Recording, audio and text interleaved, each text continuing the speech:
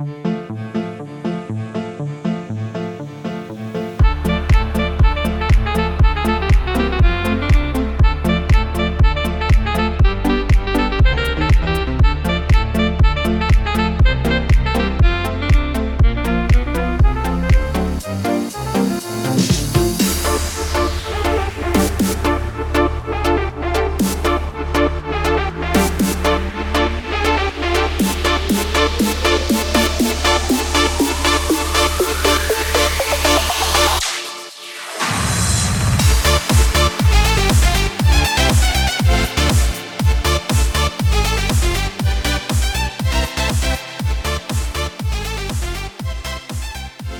Star Wars fans and Rule the Galaxy fans.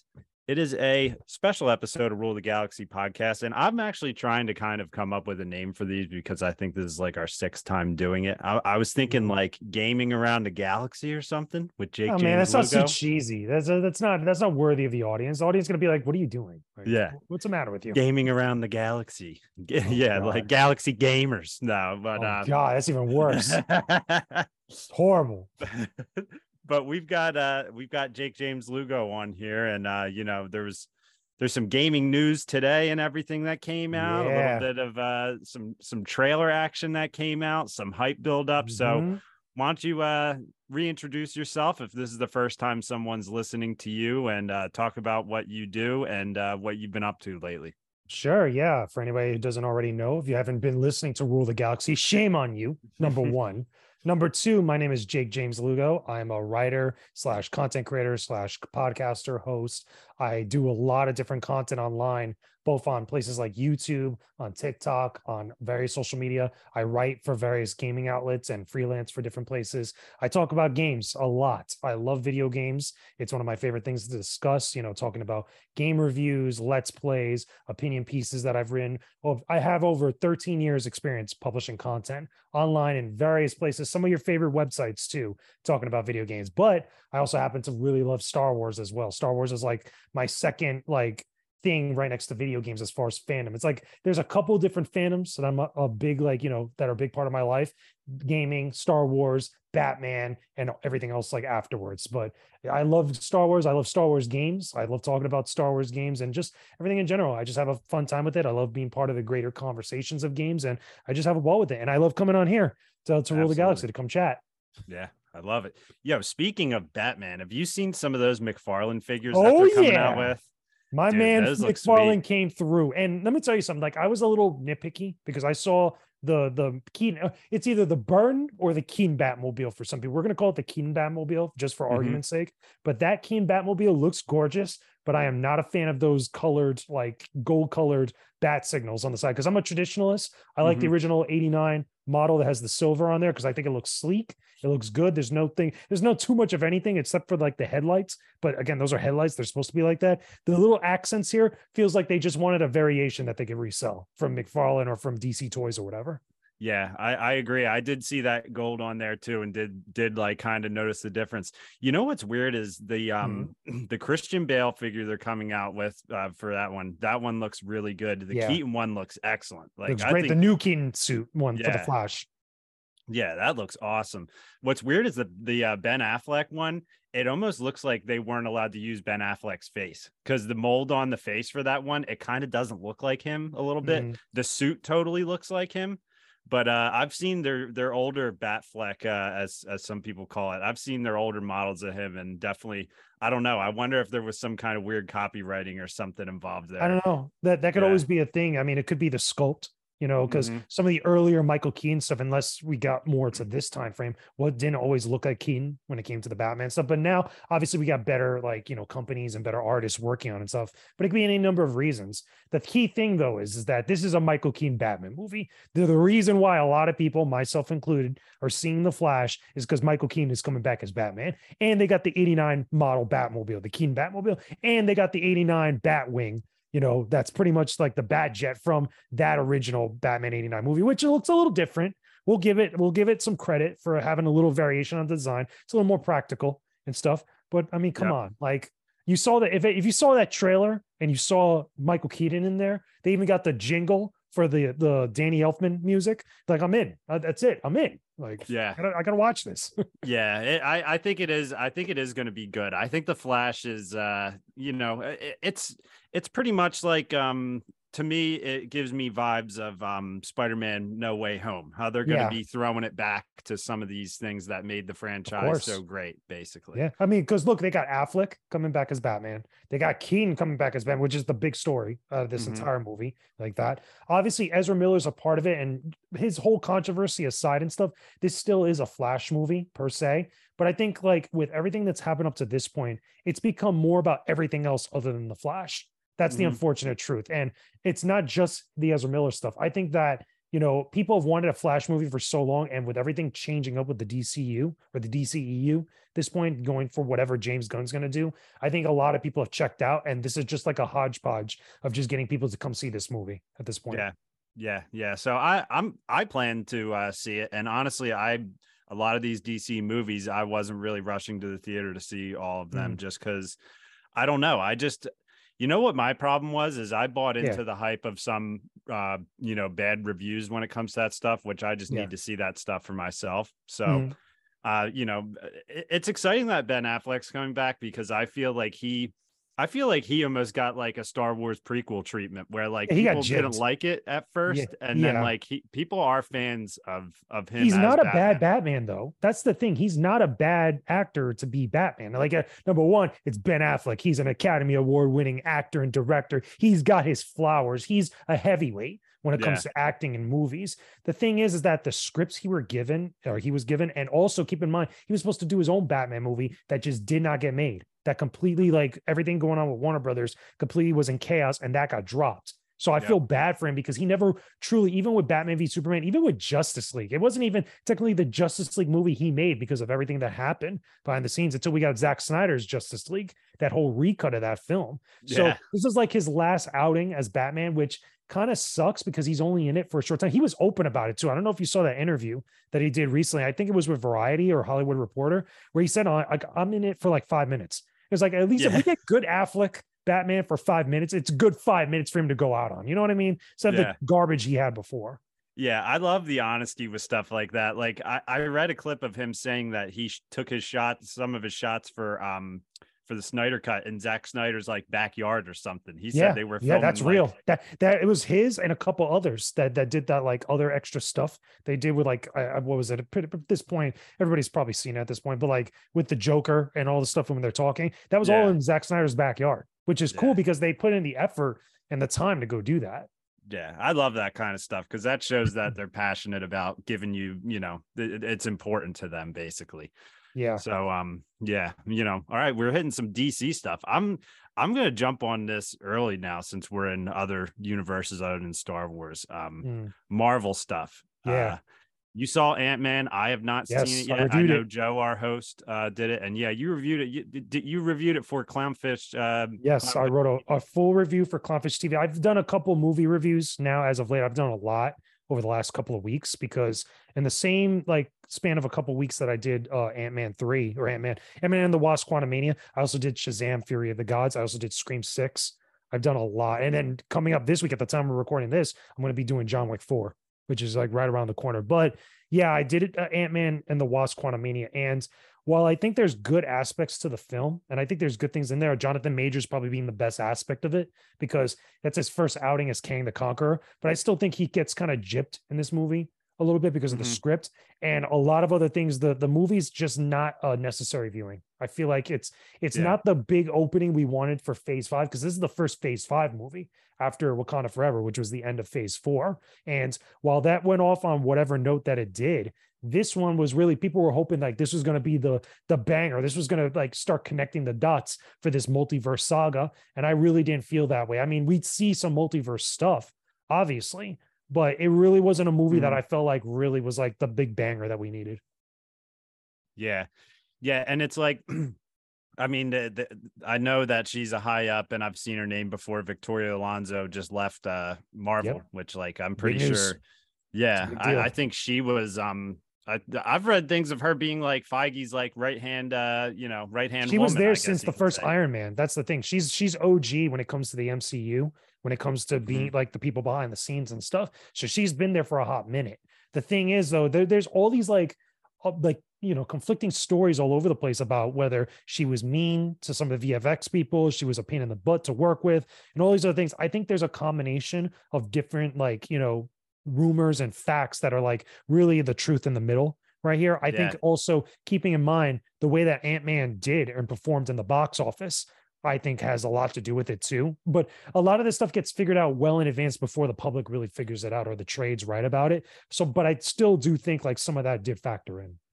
Yeah. And I'm sure like maybe after she's gone, maybe we might hear some things leak out as well. Oh, that's going to Or happen. Hands down. yeah. Somebody's going to talk like that stuff doesn't stay a secret forever. And with all the big changes happening with Marvel and really Disney, I don't think it's just Marvel. I think it's Disney, with Mhm. all the other crazy stuff that's happened since the beginning of this year, which was really the fallout from the end of last year, like that. Yep. I think we're going to get even more. Like there's some crazy things going on. And the fact we're getting less Marvel projects, or at least things are getting spread out and delayed and such. I think there's a lot happening. Yeah. Yeah. And that's why I follow the news of Disney as a whole closely, just because it has that trickle down effect on Marvel. It has it on Star Wars, like Yeah. all those future projects. I mean, Willow, they just cut that show Oh after yeah, one Willow season. was horrible. I reviewed Willow. Yeah. And I wanted to like Willow because I'm not a big fan of the original movie, but I understand its charm and its appeal to that generation, the nostalgia of it. And Hmm. it's like, okay, here's another thing that maybe they could work with like that, but it just wasn't interesting. It just wasn't fun to watch. Like the problem is with some of these projects, and especially Willow, there comes a point where the writing, somewhere in the writer's room or a group of people in the writer's room, they start putting down things that are like being patronizing to the audience, that are talking down to the audience or kind of beating you over the head with something. And it's Hmm. like, look, we're down with whatever story you want to tell us, but at least tell us a story we can enjoy and get behind, or at least be insightful with us. Don't try to preach to people. And I felt like Willow was one of those projects that was like that. She-Hulk was like that, especially towards Yeah. the end, which it rubbed a lot of people the wrong way. And I get like some of the conversations around it, but at the end of the day, a lot of people that buy into Disney Plus and buy into Disney or Marvel or whatever else, they're buying in for great stories that they want to enjoy. They don't want to get like the frustration of watching these things and then just come out like all upset because whatever happened. Yeah. Yeah. No, I can see that. And it's like, yeah, it's like I don't even know that it needs to be less is more sometimes. I just think that the writing of stuff just needs to be good Needs to pretty be much. better. And Yeah. yeah. Yeah, it's like there's things, it's like I've been pretty outspoken on this show about how I felt about the Kenobi series. I thought it could have That's been another one. better. Yeah. That's one that was a layup. Like, let's be, there was no, I think we talked about it even on the show before. Like, we were all hyped for this show. Yep. And it's like the product we got Yep. with that, outside of it being focused on one character that really it shouldn't have been focused on, the quality of how that show was filmed and shot and just like put together. The thing was slapping with the Stormtrooper helmets like that would never happen in a Jon Favreau or a Dave Filoni joint. Like, to be honest with you, like, I understand they're all saying like everybody's working together.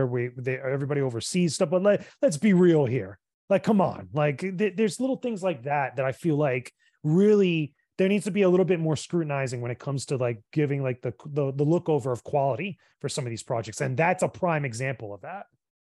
Yep. Yeah. And that's why it's like I almost feel bad because it's like I think whenever it even, and this is just me in my opinion when it comes to Ant-Man, I always thought Ant-Man was a fun addition when he was moved in with the OG Avengers squad. Yeah, me too. I agree. I enjoyed his movies. You know what I mean? And I thought he was a fun character. But now, like, I almost feel like they're putting Ant-Man at like, because Ant-Man made its money. It's not like it was a flop, I don't think, but I think they wanted it to make I don't more think money. it was a great hit though. Like the thing is, what they're doing is because of what happened with Phase 4. Again, Phase 4 is the fallout of everything that happened after Endgame, because obviously Endgame was the big, like, gigantic splash that was like the big like ending to 10 years of Marvel films, which is awesome. It was amazing. But after that, where do you go? Who are the heroes that now you're going to big up? Who's going to be the OGs now that are going to bring in the new generation? Because now you don't have Captain America. You don't have Iron Man. You technically don't have Black Widow. You technically don't have Thor, at least what we knew as Thor. We got a new Thor right now, which a lot of people are not feeling. You don't have the Hulk at this point because there's a whole bunch of behind the scenes stuff going on with the Hulk. I mean, who do you got left? I mean, you got Falcon, who's now become Captain America, which comes with its own set of problems. Like, I like Sam Wilson as Captain America. I think that while I would have given the shield to Bucky, I understand why Sam got it. And I was down with that because it was coming from Cap at the end of Endgame. But like, look at what happened with Falcon and the Winter Soldier with that whole show. Like, a lot of people really weren't feeling that as much as it was fun in some cases. A lot of people also weren't feeling what happened with Doctor Strange and the Multiverse of Madness, what happened to Wanda, you know, and the way that film turned out, which was really, you know, wasn't really a Marvel film. It was more, I forgot the director's name. Oh my God, I should know this. Medieval Dead, Sam Raimi. It was a Sam Raimi film. Yeah, Sam Raimi. It was a Sam Raimi film, and a lot of people just weren't feeling that. She-Hulk, forget it. Like, that should have been their version of Deadpool before getting Deadpool back. It's like a lot of things where I feel like going into this phase where a lot of people are just not feeling a lot of the new heroes they're trying to big up or trying to present there. And there's that whole disconnect, not just with the bigger storytelling, but also just the idea of like, I'm putting all this time and energy as a fan, and I'm feeling like I'm getting a lot of disappointment or things that are just not doing it for me. Like the first like 3 up to 4 phases. Yep. Yeah, exactly. It's like, you know, stuff feels like they're putting it out just to say they are. And it's like, you know, there should be excitement to think, man, I'm going to see this guy probably in theaters or this character in the theaters at one point. And it's like, I don't know. Some of the shows just sometimes feel like they're just doing it just to do it. Like, now in all fairness, though, we should say is that they still get a lot of hype when a new Marvel project comes out. Because granted, Ant-Man's not going to do Endgame numbers. It's not going to do Captain America numbers. It's not going to do Iron Man numbers, but you're still more than likely going to get a lot of people in the seat to go check it out because it's part of the MCU. You can say the same thing about a lot of the Disney Plus projects and all these series and stuff, even the one-offs, the one-shots, you know, the whole Werewolf by Night and everything else like that. People were still excited about that. And that's the one thing that you could say about the MCU now with all the stuff that we criticize with it, that it still has that Star Wars doesn't really have technically right now, or at least it's in danger of like being like, you know, looked at differently. And you can say the same thing about DC, that DC doesn't have like whatsoever at the moment. Yeah. Yeah. And that's why DC made those changes. And there's no doubt that Disney and Lucasfilm and Marvel saw what happened with DC, and they probably want to get ahead of the curve if they ever feel like they're going down that road. So maybe that's a sign of something with Alonso leaving. Maybe it is because of those VFX things, because we've been seeing those rumors for how long now? Yeah, that's been a while, like bubbling up, because again, between Wakanda Forever, between what happened with Ant-Man, between what happened with Multiverse of Madness, I heard about it a little bit. And then also the business stuff behind the scenes. That was the other thing too, is like, you know, they're overworking them. So that's why the quality is dipping down a little bit. That's really a big deal for a lot of people. And I think that's only going to grow, you know, over time until now with all this stuff like changing up. So I think maybe her going and whoever they bring in might really make things a little bit better. At least here's hoping, fingers crossed. And also the delaying of some of the projects. Remember, they spread out a lot of their scheduling compared to what they originally had. Yep. And that's one thing that as a Star Wars fan, you're always able to look at Marvel and be like, see, look at what they're doing. Why can't we do that? Why can't we figure this out? Right? That continuity. But why can't we get projects done? That's a start. Like, seriously. Yes, exactly. I mean, the shows go, but the movies, I mean, the rumors start and then they just fade into darkness. Well, you know, with Lucasfilm, I'm pretty sure you're probably going to bring this up too, but the whole thing going on with the Acolyte, the whole suing the person that was going to work on it or worked on it for a brief bit and now doing a lawsuit. I think stuff like that Lucasfilm does not need that right now. You know, granted with everything that's happened up to this point. And then now going into Star Wars Celebration soon, like that is stuff they do not need. No, absolutely. It's like, I mean, there was rumors that a movie would be announced at Celebration this year. It's probably going to be Taika's. Yeah, I thought it was going to be the official unveiling of Taika Waititi's movie. That's what I thought it was going to be, more than likely. Because I know, again, we're not getting Rogue Squadron. We could say at this point, Rogue Squadron is done. That movie's never getting made. That's done. The Old Republic movie that's been like rumored around for a while. That's the other one that people kept mentioning and stuff. But again, like I wrote about it on Clownfish, where there's like when all those cancellations happens. Oh, the Kevin Feige movie. That was the other one that got dropped. And it's like, Kevin, how can you not want to work with the best producer in Hollywood right now over the last like decade? Like that's the man right there. And you can't figure out a way to work with that guy or at least get something out with him. Now, granted, he's still doing stuff with the MCU. He's probably got a lot on his plate right now. He's got a lot of problems to deal with. But if I'm over at Lucasfilm and I'm making the calls and stuff, why would I let that die? Unless like that thing has been like, meandering for like the longest time, which is probably the case with a lot of these things. Yep. Yeah. I just feel like they come up as an idea, you hear some rumors, then you start to hear there's problems, and then maybe like a year later you hear it's dead. So well, I think they announced things way too early. That's a Kathleen Kennedy problem, it seems like. And because I think at one point it was like maybe a month or two ago where some story came out. It was like, listen, Disney, or I think it's the higher ups at Disney above her, were like, listen, stop announcing projects, stop talking about stuff unless you're actually going to do it. And I think that was definitely related to a lot of this stuff, especially with Kevin Feige's film, especially with Patty Jenkins's Rogue Squadron film. That's heartbreaking too, because they did a whole campaign for that. She did that whole ad basically at Star Wars Celebration. It's like that's a massive L to take. Yeah. That's a big one.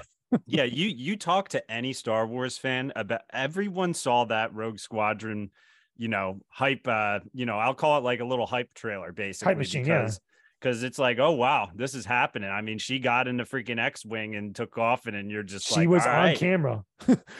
Kathleen Kennedy was like, yeah, this is happening. So it's like, if you can't even take at face value the word of the head of Lucasfilm, the person where the buck stops with them, where movies are happening, she says movies are happening, and now like sometime afterwards they're not. Like, can you really take a lot of their word in good faith like that? That's a big problem. That's a big problem for Lucasfilm right now that they have to address, or at least quell people's fears going into Star Wars Celebration by either showing this movie from Taika or at least talking about it, because I don't think that movie's coming out anytime soon. They keep saying like it's over the horizon. I was like, nah, it doesn't feel like that, because Taika Waititi's busy doing other movies besides this. If anything, he should be devoting his entire time to Star Wars because it's Star Wars, and it'd probably make a huge splash for him. But he's got other stuff he's doing, which sounds like it's more of a short thing than this. And the same thing with whatever that other was it Old Republic, movie might have been, or whatever. It might, again, it's hard to talk about because you don't fully know what it is. It's always hard too when Taika like gives a quote on working on the Star Wars movie, because you can't tell if he's joking around or not, because he should not talk real talk. Like he should not say. I don't know what it is. Maybe it's me. Maybe you feel the same way. Maybe the listeners right now feel the same way. What is it with either some of these Hollywood celebrities, whether they're behind the camera or in front of the camera, where they just don't know when to stop talking? And they keep open. I know James Gunn is going through that lately. I think James Gunn has talked way too much as a head of DC and stuff. There's some points where he just needed to shut the hell up and not say a damn thing, because look, Ben Affleck made him look like a fool just not too long ago. He was like, yeah, we're going to work with Ben Affleck at one point. He's excited to work. And Ben Affleck was like, no, I'm not.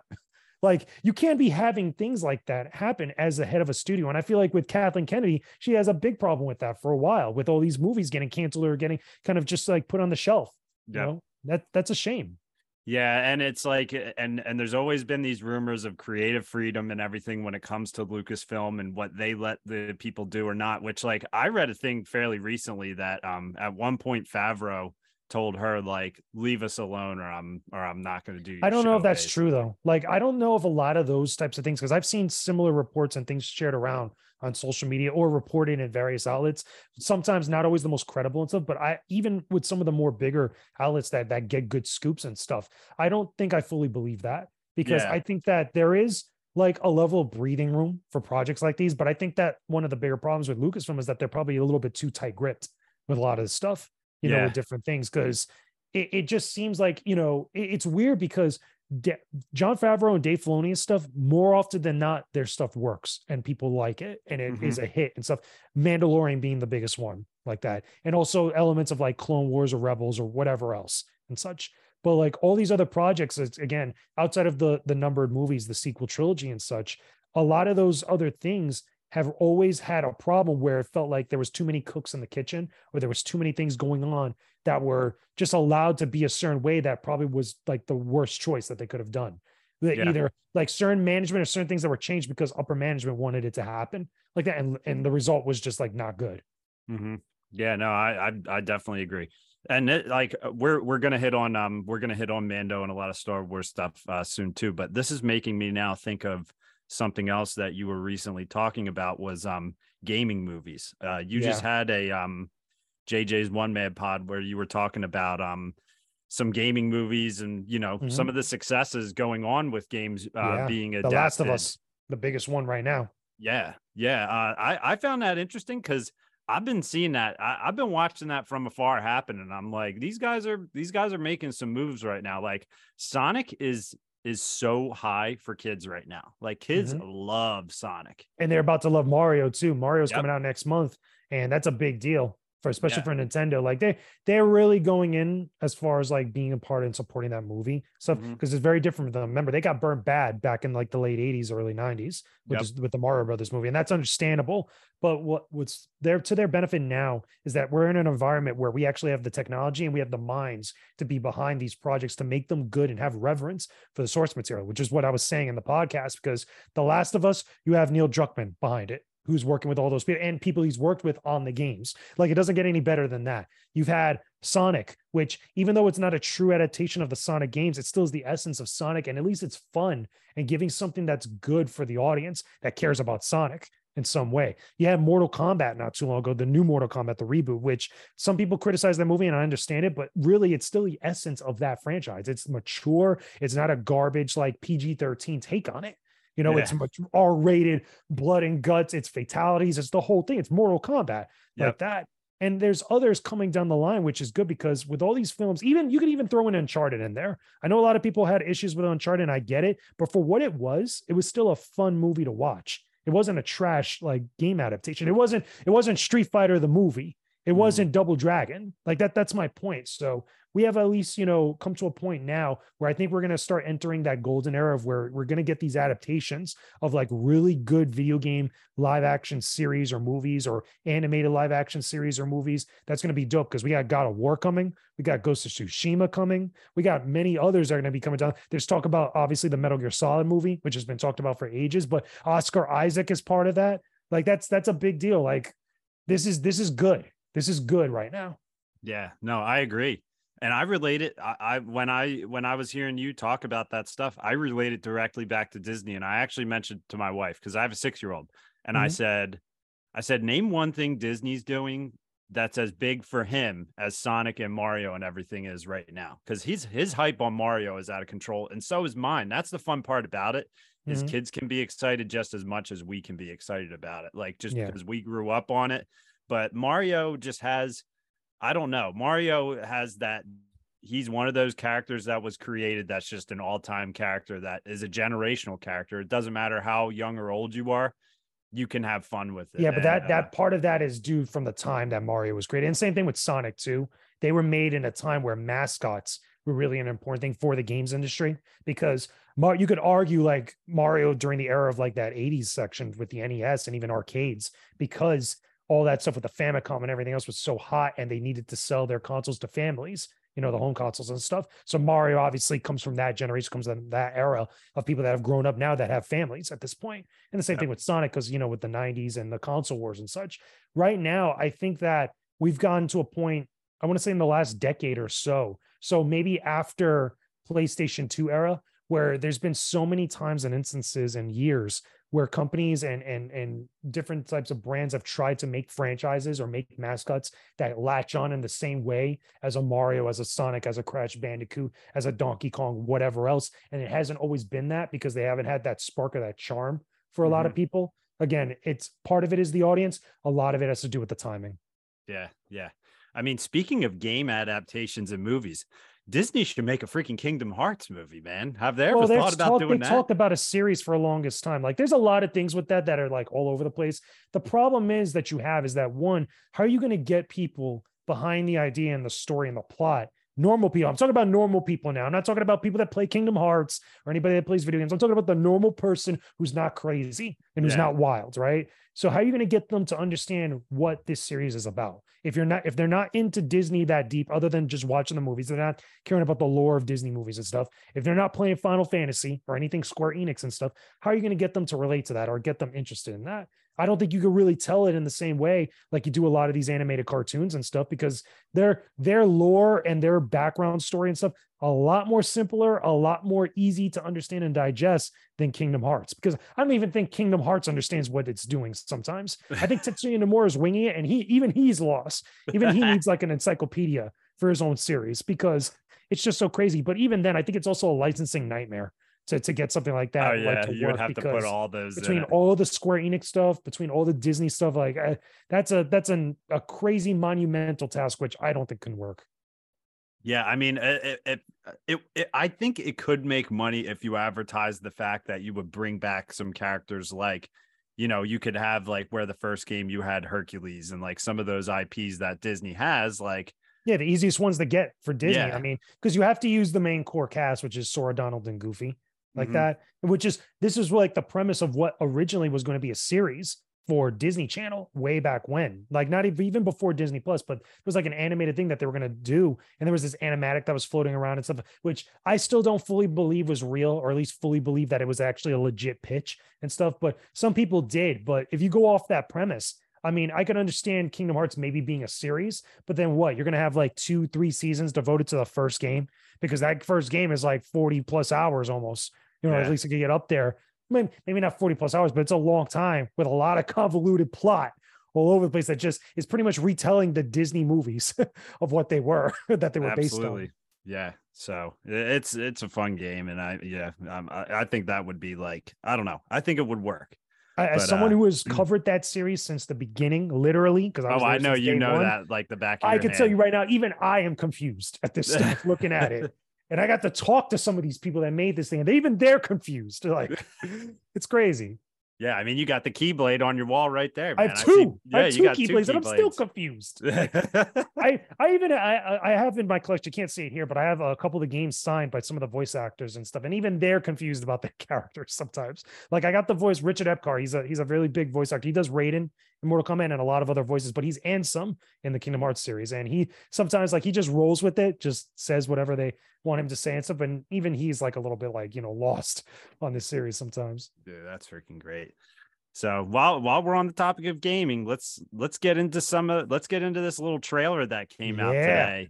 We got a little Jedi Survivor action today. And what was that? Was that like a 2-minute, 20-second trailer or something like that? It was like a couple minutes. It was a story trailer. So it's not a gameplay showcase. It's kind of like the previous one, which was the reveal trailer. This one gives us a little bit more story tidbits, but it doesn't reveal a lot. It teases and like shows a little bit, which a lot of people could pick and pull stuff. And funny enough, because the timing's so convenient, StarWars.com had a top 5 things that they notice, quote unquote, in the trailer. It was like, basically, guys, if you can't see it, here's what you need that you got to get excited about. But It was good stuff. We got a little bit of the time frame that this game takes place. We got a little bit of insight of where some of the characters are without knowing the full context. We got a couple more reveals of some of those mysterious characters. We don't know who they are, which being that High Republic Jedi that's in there, or at least a Jedi that's said by some people to be part of the High Republic. And the only reason why I'm saying this is because StarWars.com said that themselves. So it's pretty much confirmed that Jedi is part of the High Republic, or at least from that era. And also new planets going to Coruscant, which seems pretty cool. And a couple other places we just don't know yet. At least they haven't said. So a lot of good details in there. But again, I'm excited for the game. I'm really hyped up to play it whenever it comes out next month. Yeah, new Star Wars is loving them some Coruscant lately. We're getting a lot of Coruscant action these last couple shows. Really, it's they're showing it off. We like Coruscant out here. Coruscant, absolutely. Cool. We went there in Kenobi. We went there in Andor. We've gone there now in Mando this past week. Hey, Rebels, we've gone to Coruscant before. Bad Batch, we went to Coruscant for a bit, for a tiny bit, literally. Yeah, no, they're really using it, and you know what? It's always intriguing every time it's on to me. There's something always just interesting about that planet. Every time they go there, you see a different layer to it, a different angle of it. More fan service, like again, the music there. I mean, with the recent, we'll talk about it later, but like the recent stuff with Mando, there was a lot of fan service there, even with the music, which I thought was interesting. Like the only problem is though, is that every time we go to these places and stuff, I don't want the fan service just to be fan service for the sake of just being there. Like, at least if you're going to do that, at least have a purpose in some way, even if it's a thematic thing like that. But at least with Jedi Fallen Order, at least we're going to be roaming in Coruscant, it seems like, which sounds awesome. But again, I'm curious more about like how narratively that fits into what's going on, because the game takes place 5 years after the previous game. So this is 10 years after Revenge of the Sith, from Okay. what we know. This is around the same time frame as Kenobi, that when those events are going down. Okay. And that's where it's going to get interesting is, are they going to try to make the galaxy a little smaller and tie in some of the stuff, like maybe just like hear rumors of something going on from the Kenobi series or whatever. I mean, maybe even have Cal, like, I don't know. Maybe it would be crazy if Kenobi somehow was seen in the game. They would have to make it make sense, because Yeah. even just canon wise, like it would not make sense for them to meet like that. It would, Because considering what we know now after having seen Kenobi and knowing that where Kenobi ends in relation to A New Hope and stuff, they have to really explain this and make it make sense and fit within this canon. Because if I had it my way, like again, just wishful thinking, I would never have him meet Obi-Wan Kenobi. Maybe have like archives or something in the game where you gather, where there's like reports of it, because obviously the Empire and Vader really at this time frame, he's looking for Kenobi. Like he has the events of Obi-Wan technically haven't happened yet. At least that's what I'm gathering. Again, we don't know exactly where it falls, and we'll know once we play the game. But like, I wouldn't be surprised if like, Cal's moving around and there's like some sort of galactic report or news report that says like, oh, there's the Empire's looking for this vigilante known as Obi-Wan Kenobi. yeah, Or something and like they that. just Something show like that cheesy or randomly, or even if you find like a data pad or something that's part of like, the archives that you get. If you remember from the previous Jedi game or Jedi Fallen Order, you have those archives that have like little history or little bestiary stuff that could like explain certain things. Maybe get like a description in there that Cal runs into someone that has like a report or something with that. That would make more sense to me when fitting into canon, and also respecting the events of what's going on with the canon, and while still being able to maintain your own story to give us something brand new. No, I agree. And there was a video I watched on some of the new gameplay on this where it's like you can get a long blade lightsaber where it's like heavier. There's a lot of forms. Yeah, there is some crazy stuff when it comes to the fight controls in this that just really look awesome. It looks like they're going to use the Force and lightsaber fighting like in some different there's ways. Even more they didn't show, because remember there was even a thing that came up where you're going to have a style. There's multiple forms. There's the single form, the single blade, stuff, which is what we see Cal use. We have the dual blades. Okay. We have that cross guard, which is awesome. Okay. Which is the one that they showcase where it's basically the slowest, but it's the most damaging of the forms. And then there's one that they haven't really shown, that he actually has a blaster. So you have a lightsaber in one hand, which is probably his left hand, and then you have your blaster in your right to use that. But it's, from what I read, it's supposed to be for long distance stuff. So like if he's going up against snipers or something, block your shots with the lightsaber and then shoot with the blaster itself. So there seems like there's going to be a lot of interesting stuff. Maybe you could switch between them in various points, like what you had in the original game, which is cool. Yeah, and then absolutely. also the dual, the staff, the double bladed lightsaber. So that was the other one. So 5 forms. There you go. It's pretty dope. Yeah, that's why it's fun, because to me, it's like I would switch from dual lightsaber to single in the game. It's like, I don't know. I'll be like, all right, I'm going to go back to single for a little bit. And it felt like a different game when I was playing with the single than the double. And it's like, I would go back and forth, because it's like, you really can enjoy the best of both worlds in it. And get perks against certain enemies too. Because remember, like the dual bladed lightsaber, the double bladed one was it good for crowd control? While the other one is mostly against like single enemies if you're like dueling. And then the other one that they had before is like, or at least what they're saying, the dual blades or even the crossguard is like for different types of enemies. Like if you're going up against bosses that are slow, you're going to want to obviously use the big crossguard one, because like you might have slow startup and stuff, but it's going to deal a lot of damage. That plays almost exactly like Dark Souls or Bloodborne. Same idea with some of these like, variations of the combat.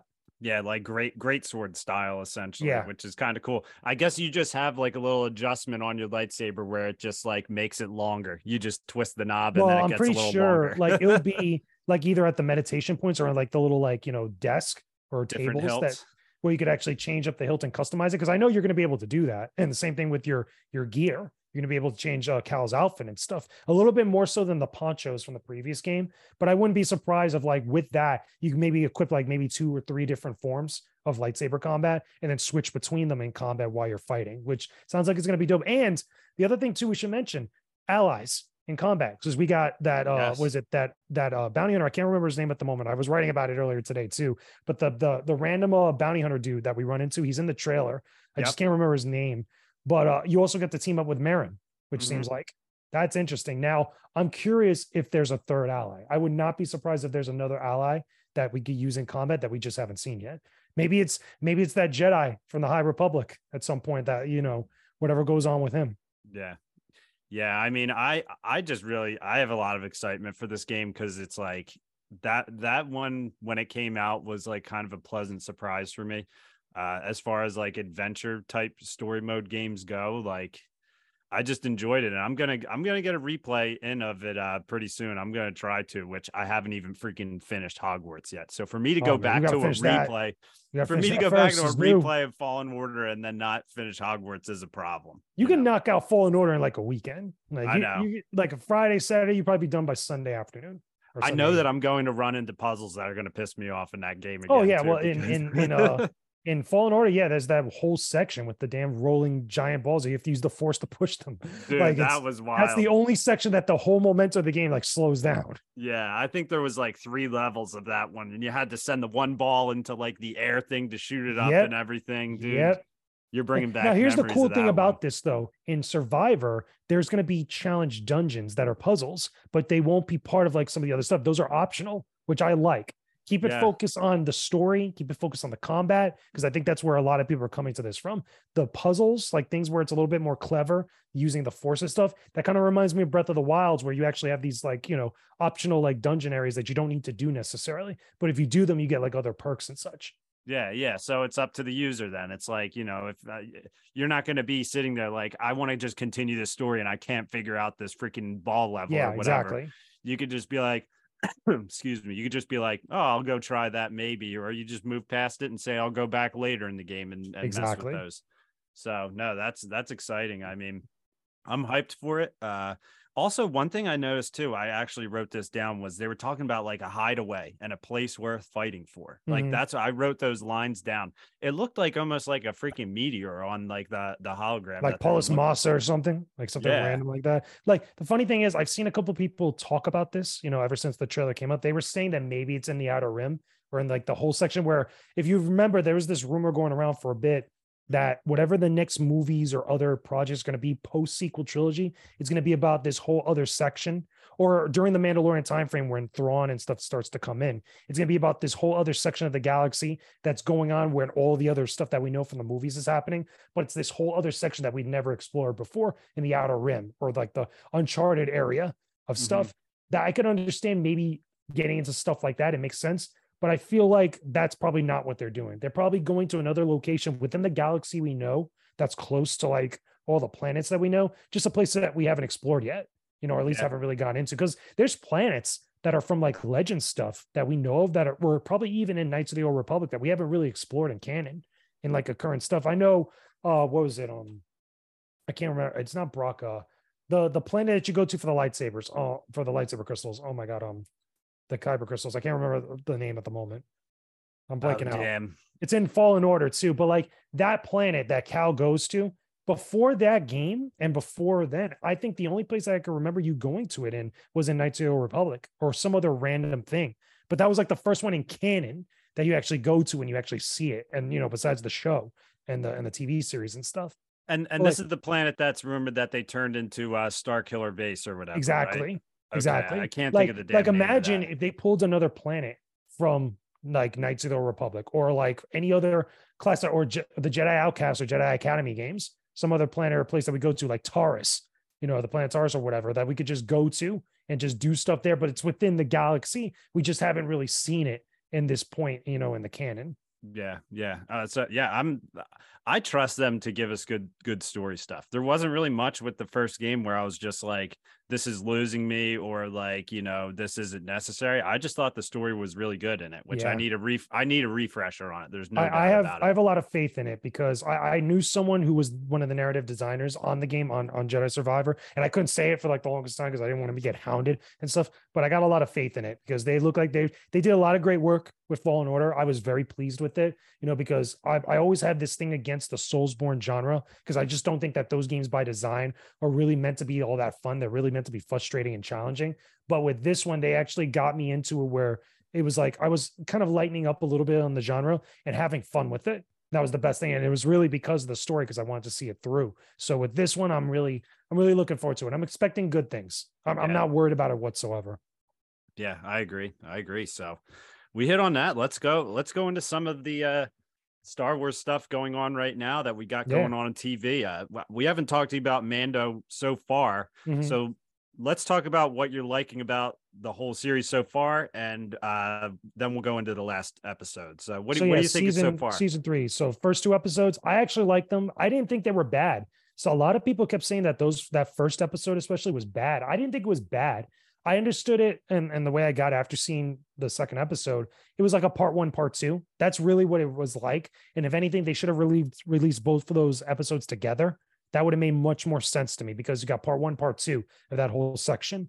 The other thing too is that it's good seeing Bo-Katan and Mando working together like that. Those two are definitely looking like they're going to be partners or something by the time that this season ends, because they look good together. At least they're playing off of each other, or at least, the spirituality that Din Djarin has it with his Mandalorian culture is starting to rub off a little bit on Bo-Katan, in some way, with what she's known, obviously being a character we've seen in Rebels and all these other places of what Mandalorians are like and what's happened to her. Because remember, when she was going to the planet with Grogu, she was like pretty much talking to him about like what it used to be like, and like her experience and her point of view of stuff, and compared to what it is now.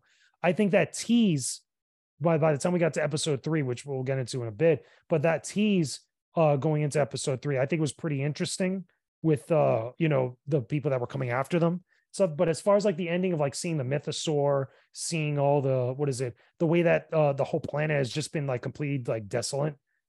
There's still life there, and it's cool seeing some of those creatures that we've seen in some of the animated shows. But like, this is like what I like about Star Wars when it's intriguing. Like, it could have slower moments like that and still be intriguing, but not be a drag. Which again, we'll get into now, I guess. Which takes us to episode 3. Now, I know I like kind of enjoyed it, and then like also in the back of my mind, I do think like we're halfway, or no, this is episode 4 actually that just happened, was it? Or no, are we going to that was 3. episode 3. Okay. Yeah, we're going into episode 4 this week.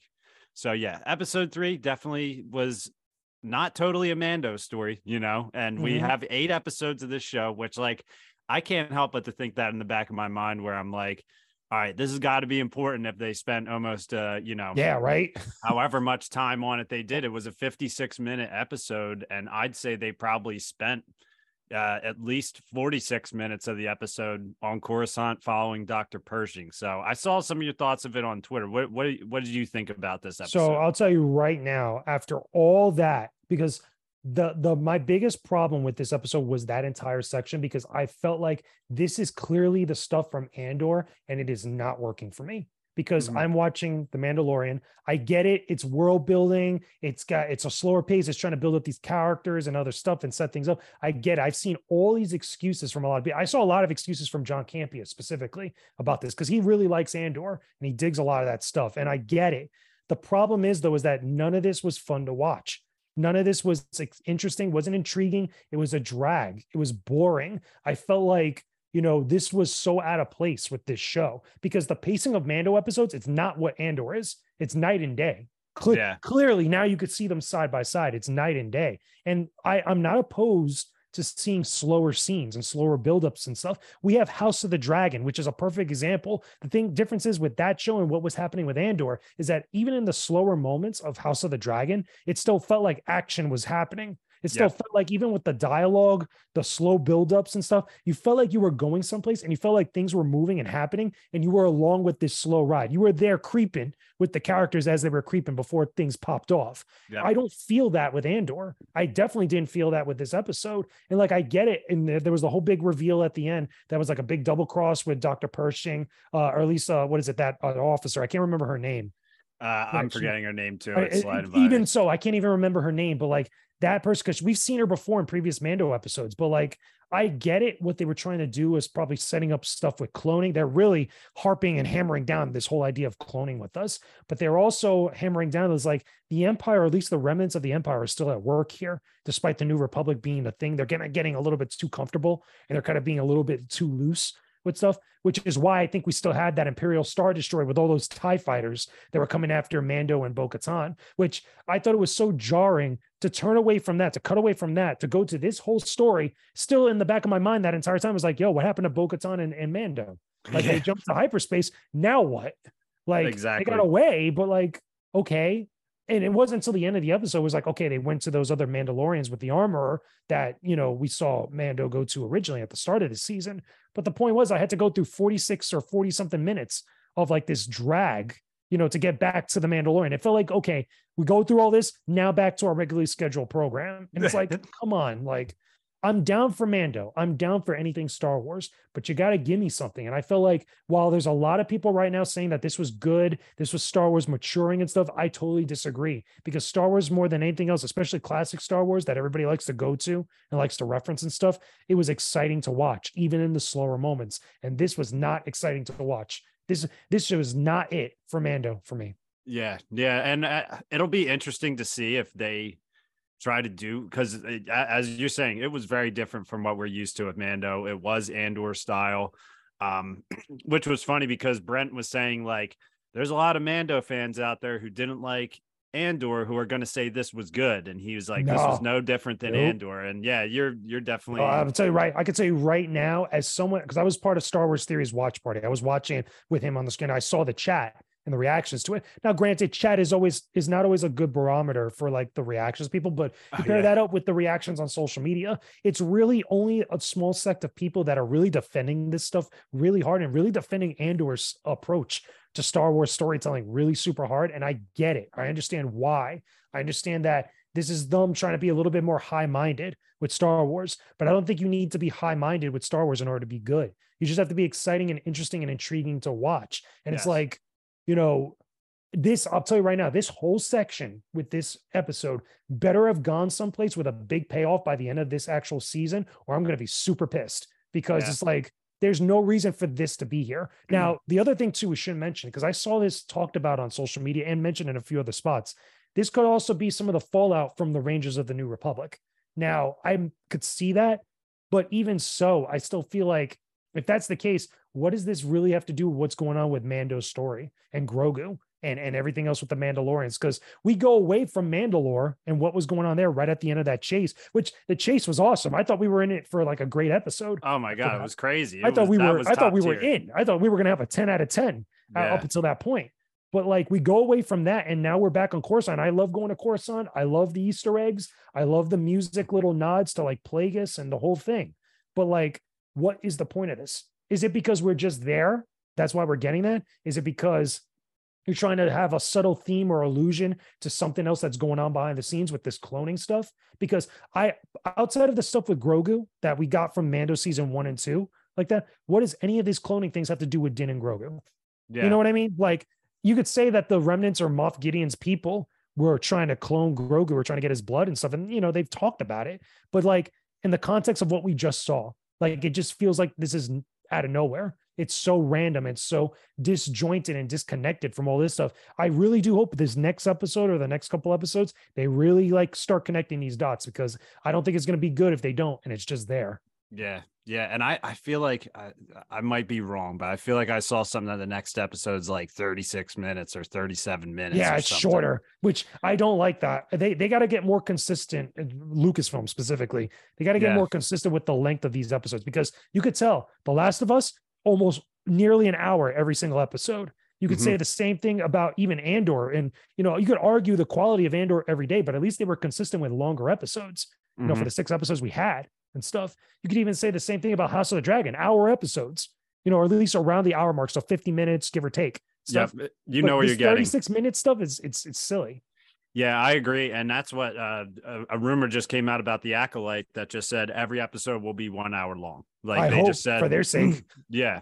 They just said it's automatic. Every episode, 1 hour, the same as Game of Thrones, which like we always know we're going to get that like 55 minutes or so out of it. But then every now and then you might get that like hour 15 or something like that, where you're like, oh, we're in. Not 30 something minutes though. It's like, again, that's a Bad Batch episode.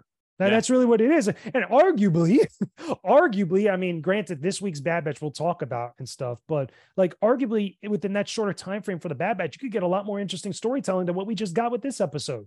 Arguably, again, it's a very subjective, very perspective thing for a lot of people. And there's a lot of people within the small suspect of Star Wars fans that are defending this stuff, but I really don't think it's good. I really don't think it's going to work out in the long run for Star Wars fans, especially those that have been sticking with this stuff. Again, I'm getting up at like, or at least staying up to like 3 a.m. to watch these episodes as soon as they drop. If I feel like that every single episode, like I did with Andor, I'm going to check out, and I don't want that. Like, I don't think anybody wants that. No, I agree. Where was I going with this? What was I thinking about? Oh man, I'm drawing a blank here. I had a great point. That's how bad the episode was. No. Yeah. Yeah, I don't know. I think we've waited so long for this too, that you want every episode to count big time. Yeah. You know, we want to see where I think the whole thing with Mando is like, we've had Moff Gideon technically. I mean, they mentioned Gideon in this. Yeah. He's going to be in the season. Like he's already shot stuff. So we know he's coming at some point, but it's like, you would have expected a shot of him in that whole armada of people's like, oh, he probably broke out of the freaking, Republic, like prison or whatever. Cause remember, he's in prison technically now. He was in a trial that they mentioned. Yeah, when they heard some banging on the ship, I was almost thinking like maybe Gideon's like already on the ship, like hanging out, and she's that would have been a cool reveal. Yeah, that would have been perfect. But now, where it ended, it's like, all right, I guess they're wiping his mind. I don't know if they're able to. Yeah, I wasn't even clear on that. Like, because that whole machine, they're trying to do these parallels as like the New Republic is not that far removed from the Empire, which I get. It's a very high mind thing, but that's all what Andor was about. Literally, that's like the whole thing is like things are just like really bad and how things are kind of like creeping into becoming a totalitarian state. It was very it was 1984 meets like Westworld meets Blade Runner, etc. Yeah. That's really what that show was. And that's what you kind of got these vibes here. But the problem is though, it's like, again, that's not Mandalorian. That's not this part of the Star Wars galaxy and stuff. That's not this show. So I probably would be a little bit easier on it if, like what you said, that reveal in the ship and stuff before the double cross was Moff Gideon coming to meet her. Then I would have been like, okay, this sounds like it's going someplace again and stuff. But even then at the very end, when he's getting his mind wiped and stuff, I felt like I can't tell if she's working for somebody else or she's working for the Republic or she was actually doing what she had told those people. Again, I'm very confused with it because I don't feel like the show makes it clear enough. And people could argue like, okay, there's layers and stuff that you're not getting and such. But I feel like it should be at least clear enough what direction we're going in and what our trajectory is going to be like in general. Yeah. No, I agree. And I think that was their way of saying like, this is what the New Republic is like. This is who's in charge. You could do it in probably a shorter and a bit more exciting way, I'll say probably. Like at that episode, I was like kind of, I really enjoyed the Mando parts of that episode. Yeah, I'll say the beginning and the end. Yeah, it was great. Like, those were really good. I mean, Bo-Katan is now part of the creed or whatever. She, there might be some things going on with her though. Like I saw Star Wars Theories like video about it, and I saw a couple other people talking about it. There might be other motivations there, which I'm intrigued. Again, I'm intrigued by that because either they're going to be together, him and her and Din are going to be together with Grogu being like the stepchild between the two, or she's going to double cross him because she still wants to rule Mandalore. Like, let's not kid ourselves. Like, she still wants to be on top, and she knows about the mythosaur. She hasn't told nobody yet. Why is that? That's cool to think about. Yeah, it is. It is. I mean, I think she's definitely keeping that mythosaur in her pocket because I don't know if she's going to try to go back there or what to try to ride it, but like, I don't know. It's like, I'm not catching the vibes from her that she would double cross Din because it seems like she's kind of like she cares about some respect for him. And specifically for Grogu. I think she cares more also about Grogu because that whole section with them in the second episode stuff, I felt like she really opened up to Grogu because he's a child to her. Yeah. Yeah.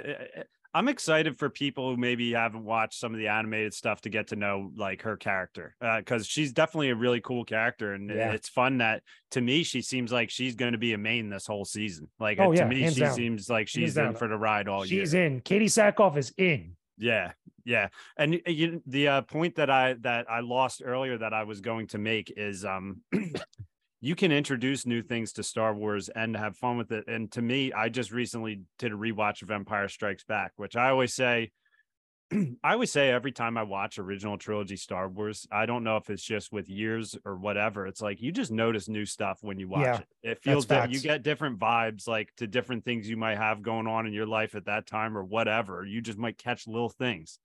Empire Strikes Back does such a good job of keeping the story moving and introducing you to new shit the whole time. Like you're just like, you're moving in that movie. That movie starts and you're going. Like there's high mind stuff in Empire Strikes Back. There's even high mind stuff in A New Hope and even in Return of the Jedi. Technically, the entire original trilogy has some high mind stuff in it if you know where to look. But it's giving you that while also still bringing everybody for the ride. And I think that that's the best part. And I feel like a lot of newer Star Wars stuff, with the exception of stuff that I feel like a lot of Dave Filoni has had a hand in, has really been missing out on. Because I feel like Andor totally misses that. And I was hyped up for Andor. Like, I think I've even said on this show, I was really hyped up for Andor before it came out. And I was massively disappointed because of that. But, you know, a lot of people in a lot of different places, when they try to criticize a lot of the criticism being hurled at these different things, they like to reference the original trilogy, specifically Empire and even A New Hope, you know, as being the ones that like started up Star Wars and introduced a lot of the newer aspects there over time that became the Star Wars canon. The problem is, though, I feel like they always seem to forget is like, look, that high mind stuff and those metaphors and those other things were there, but it was still a fun thing to watch and follow. It wasn't trying to be so high mind that people just won't get it. Yeah, absolutely. And that's, you could look at the fighter scene in the beginning of this, and that shows you that Filoni and Favreau get Star Wars because you have Bo-Katan's home being destroyed, where you're sad about that. And then you have this, you know, dogfight going on in the sky where you're wondering what's going to happen. But then you're also laughing at R5 in the cockpit. And you're also like kind of laughing at Grogu riding with Bo-Katan. So like you can have visual excitement, you can have suspense, you can have sad things happening, and you can also laugh at the same time. And you could have a tense thing afterwards. Because remember, Bo-Katan was going to go against that whole armada. And Dim was like, yo, listen, let's just dip out. But she was going to go guns blazing out. Like that's what was going to happen at that moment. But the point is like, it's still fun to watch regardless of any of those things that you like. It doesn't always have to be a mixture of stuff and things like that, but it does have to at least get to a point where it's like everybody's along for the ride and you're having fun watching it without it feeling like a drag. And I feel like Andor is a drag. I felt like that other section of the episode was a drag, and it really shouldn't be like that for Mandalorian. Yeah, which I'm hoping it'll probably be the one episode that was like that. It's their little introduction episode. This is what's going on. This is who's in charge. If rumors are to be believed, and we're taking Rosario Dawson at face value, she's in the next episode coming up. All right, Mando. So that could be a total palate cleanser. Be like, okay, let's go. Like we're back on track again. Yeah, I mean, Carl Weathers leaked the name of the episode. It's called The Foundling. That's what the new episode is called. You can always trust Carl Weathers to come through. I know. That's our boy right there. I know because he directed this one. So he said, he's like, this week is my episode, The Foundling. And then someone commented like, Carl, I think they usually try to keep the name of the episode hidden until the reveal. And he was just like, oops, my bad. Yeah, my bad. It's like, what are you going to do? Are you going to scold Carl Weathers now? Nope. He's make him pull out a pistol on you. Come on now.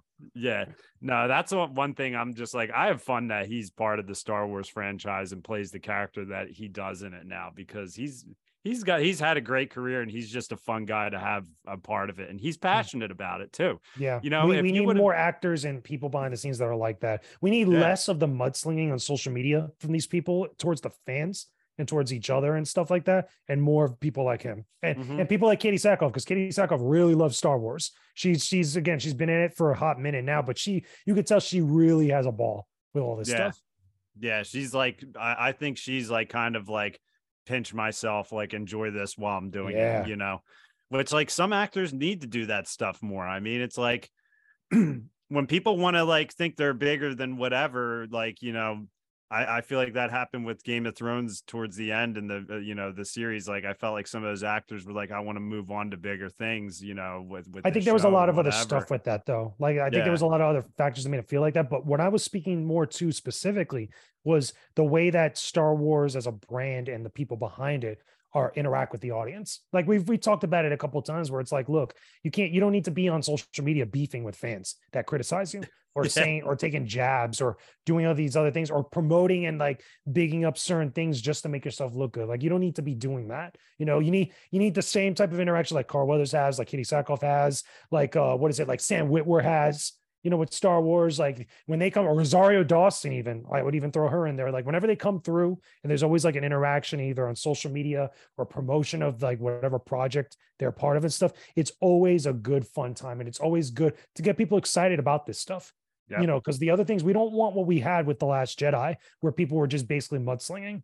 We don't want that whole time frame. And it's not even just the fans' fault, or the viewers' fault. It's really on all sides. And the more we avoid that type of stuff, the better I think the brand's going to be down the line. Yeah. Yeah. Did you see any of those quotes from John Boyega this week? I did. Something, again, it's confusing. This goes back to Lucasfilm, like not getting together the message and being clear and decisive and straight up with everybody. Because let me tell you something, the one person out of all the sequel trilogy and a lot of newer Star Wars stuff under the Disney banner stuff, the one person that has a big problem, has a legit big problem, is John Boyega.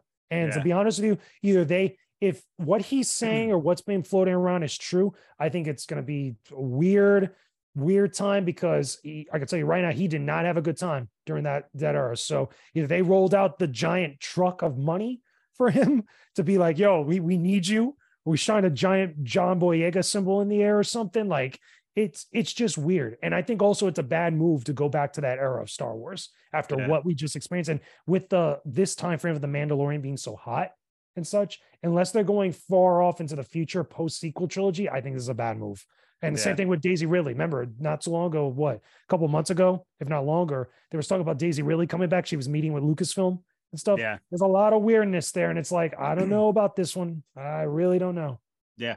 I think and I sidetracked us with this, but I think it's like you have the Old Republic just sitting right there, man. Yeah. Like you could give those Game of Thrones vibes, in my opinion, with Star Wars when you go back to that old school stuff. Mm-hmm. Like those old Republic Jedi, and just a different time, like almost like medieval style Star Wars. That's exactly what I was going to say. Knights of the Old Republic is basically medieval Star Wars. That's exactly what that whole both of those games and that entire era of the franchise is. The thing is, though, is like you could go to any era, of Star Wars right now, but you got to tell us interesting stories. You got to give us interesting characters. You got to give us interesting concepts. And I feel like going back to the sequel trilogy, and it's not because they have interesting stories to tell. I think it's really because they invested so much within that era of Star Wars, and because the Disney Galaxy's Edge is really a big thing, that they want to connect more stuff to it and such like that, because they've already invested so much into it. I think that's a big problem. That's a bad motivating factors of it, especially when you got Mando in this era of Star Wars, really, and Ahsoka getting ready to come out, which is really going to do big things for people. Yeah. It's a really awkward, confusing move. Like they're going to have to really explain this, if at all, if they got anything to explain at at Star Wars Celebration. Yep. Yeah. You know what they need to find is they need to find balance. They need to find balance in the Force. I know Disney wanted to do Galaxy's Edge, which I had a good, I know you had a good time there. I had a good time there. Yeah. I enjoyed myself for what it was, but you own it. You could have Boba Fett walking around your park. You could have Darth Vader walking around your park. This whole neglecting and like trying to put on a facade of like certain things with the franchise. Like you can't, it's like, even like I say, even with social media, it's like you could celebrate Black actors during Black History Month and stuff, like they did with John Boyega. They did even with Moses Ingram at one point. But where was the birthday shout out for James Earl Jones? You know what I mean? Or for Billy D. Williams. You know what I mean? Like it's little things like that, and all these other different things all over the place. It's like you got the Star Wars land, Galaxy's Edge. You're trying so hard to keep everybody immersed within that world and stuff, but nobody's feeling that era. So why not just double down on giving everybody what they want and celebrate all of Star Wars? Yeah, have like meeting, because they do it now. They have meet and greets, obviously, with Darth Vader, post Obi-Wan and stuff, with BB-8 and R2 and all those other things and such like that. But it's like this should have been like the game plan and at least the mindset from the very get-go. And I feel like with some of these other decisions that they want to go back to stuff, it's like the High Republic. You could even talk about the High Republic, which is weird too to say this, because we just talked about Jedi Survivor having a High Republic thing with it, but like it's more going back to the stuff with the books and everything else that a lot of people were not feeling. Like some people do, but a lot of people that are into Star Wars really weren't down with that. So it's like, why are you going to go back to that again? Technically they're also doing it also with Star Wars Eclipse, which is another game project that's like, we know nothing about at this point. That's just like, we don't even know if it's done or is it finished? Is it coming out or is it not? Like, same thing even with the Ubisoft game. The Ubisoft game we're supposed to find out sometime soon. The open world Star Wars game that we just don't know nothing about. Yep. Come on, man. Yeah, there's all kinds of crazy stuff going on. That would be like them having Avengers Campus and being like, yeah, we're not going to show any and no Avengers. Yeah, and we're going to only show characters post Endgame. Like that's here. it. We're going to show you Daredevil. We're going to show you Luke Cage. We're going to probably show you Squirrel Girl, and there you go. Yeah. So where's Captain America? Where's Black Widow? I want to see Iron Man. Where's Wanda? Like, come on now. Like but they do that weird with that section actually. Like I know they have that out in California, but I've seen videos of that MCU campus where it's like they get it. They get what fans want to see with that. Yeah. Like just get to that with Star Wars. You can still have had the Black Panther Shuri with Black Panther T'Challa. Canon doesn't make any sense whatsoever, but it doesn't matter. It's like everybody's having a ball with it. Yeah. It's like, just you want to meet the characters you want to meet. Like you own it. I mean, I don't know. There's things going on because Disney lost a boatload of money. They lost a boatload of money. They lost a boatload of Disney Plus subscribers. There's a lot going on with them right now. Yeah, we're going to be seeing some different things. I'd like to think when it comes to the quality of what we get when it comes to these titles, and not just the fact that we're getting a title. We're getting a story, and there's not to say there's not love put into these either and hard work. Like obviously there is, but like. Just something that's special basically is what I think they realize they need to do to keep those subscribers up, basically, like other than just your old IPs and old movies that kids might want to watch, because that's where you're losing people. Is like you're losing subscribers who are just like, all right, there's people who are subscribing to Disney Plus now just for the Mandalorian. Exactly. And they'll end their subscription after Mando is done because they might probably bring it back up when Ahsoka comes out. Yeah, exactly. So you got to find that way to keep those people around for those. So, all right. Well, I mean, I feel like we've hit on Mando. Now let's go to Bad Batch, which I'll say too. I watched about half of that episode and I already know everything that happened in it because I read about it and I let Joe and Brent on the podcast last week fully talk it out. And then I was just like, yeah, guys, I haven't watched checked out just because I really love the Bad Batch. I do. But yeah, it's been good this season. Yeah, I'm a fan of it. I'm not a fan of the fact I always thought I would like this. It's just the way my schedule works and everything. Like every Wednesday night, I was tuning into the Bad Batch. Now I do group watch with some of my friends for Mando. It's kind of screwed up my Bad Batch watching. So I'll be like, oh, I'll watch it on Thursday. And then maybe something might come up on Thursday where I'm just like, I should have watched it last night. And, we've only had a couple weeks of these two going together. Week one, I did it, but I don't know. For me personally, I've just had some, I kind of wish they just didn't release on the same night. I wish I had my own separate nights for each of them where I could schedule it out. But, I agree. I mean, it's easy. You could, Bad Batch is a 30-minute show. It's just me personally, the way I like to watch something. I like to sit down and have like my experience with it. I like to be able to know that I'm going to be able to sit 30 minutes and watch this full through. I like to watch it at nighttime for some reason. Like that's just how I am. So I don't know. I need to get better with Bad Batch because I've watched the full season and then the last 2 episodes I fluttered a little bit. So all right, I feel you on that. I think also we had that same thing happen when Andor was going on and they decided to drop all of Tales of the Jedi on the same night that it premiered. So you had to compare the two, and you had to watch all of it because I remember doing that and I was like, I had so much more fun watching Tales of the Jedi than Andor that night. It was just like a whiplash. Just like going from this, it was like the high of this to the low of this. It's like, oh my God. But still, I totally feel where you're coming from with that. They need to spread out the days because you want to get people talking about new stuff on Disney Plus throughout the week, not just drop it all in one night. And then some people like miss out on certain stuff. Like it's just weird like that. Yeah. And I don't like, I've heard some people talk about like whether there might be like some kind of, like something that might come up in the Bad Batch that like might be talked about in the future with Mando or whatever the same week. I don't know about that. I don't think they had it planned for Bad Batch to be going this late. Bad Batch was supposed to release earlier, if I'm not mistaken, because they had that date set. I remember there was a date set for Bad Batch, and then it just kind of went into when is it coming out? Like, I think it got delayed a month or two from when it was I supposed know to. the release dates for both shows got changed at one point. I know Yeah. that Mando got changed a while back, and I think Bad Batch as well. Yeah, they both did at some point, like something random. But I think that, the timing of it is just kind of like just happenstance. It just kind of happens like that. But also, I think that this whole idea that you have to watch this Bad Batch stuff because it's going to come up later in Mando, I think they're probably alluding to like the cloning stuff. And even then, I feel like that's very loose because we've talked about cloning stuff in Bad Batch, or we've seen stuff with that, even in season one. But still, I think that maybe that's a little bit too far of a reach. But again, we don't know with Mando because Mando hasn't really been too clear about, okay, what's up. We know that Dr. Pershing and stuff really had some things going on with cloning, maybe dealing with Mount Tantus, in some way, but we haven't really seen it. We're not seeing these clear connections. So it's a little hard to say that. Yeah. But what are you thinking about this season of Bad Batch so far? Like, are you enjoying it? We can hit on that. We could hit on the last episode or any major points so far. I like this season of the Bad Batch. I think it's been good more than it's been bad. There's been a couple episodes that have been kind of like meh or mediocre. Yeah. This episode being the most filler out of all of them, I guess you could say, because there's been some bangers with the Bad Batch this season, especially the Crosshair episodes.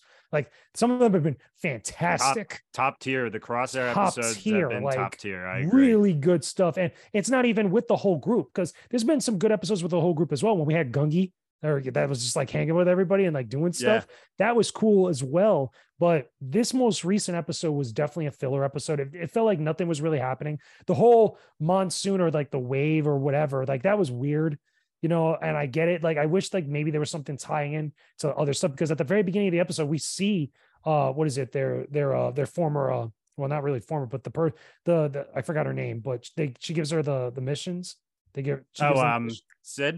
Sid. Yeah, we see Sid there, and we know that's going to come to a head hopefully in the next episode or sometime this season.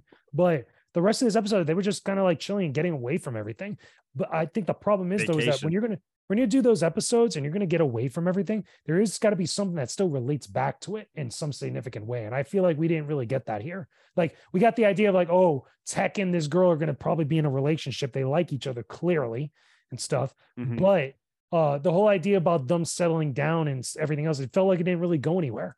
It didn't feel like, they were trying to make a point about maybe giving up this life of being like, on the run and all this stuff, but it really didn't go anywhere. You really feel like, okay, they're not going to stop what they're doing now mid-season. Like, come on, that's not realistic. Yeah. No, you're definitely not wrong about that. That's why, like, last week it was like, I actually do really enjoy the Bad Batch. Like, I don't know. I didn't expect to enjoy Bad Batch as much as I have. It's better than season one. I'll admit.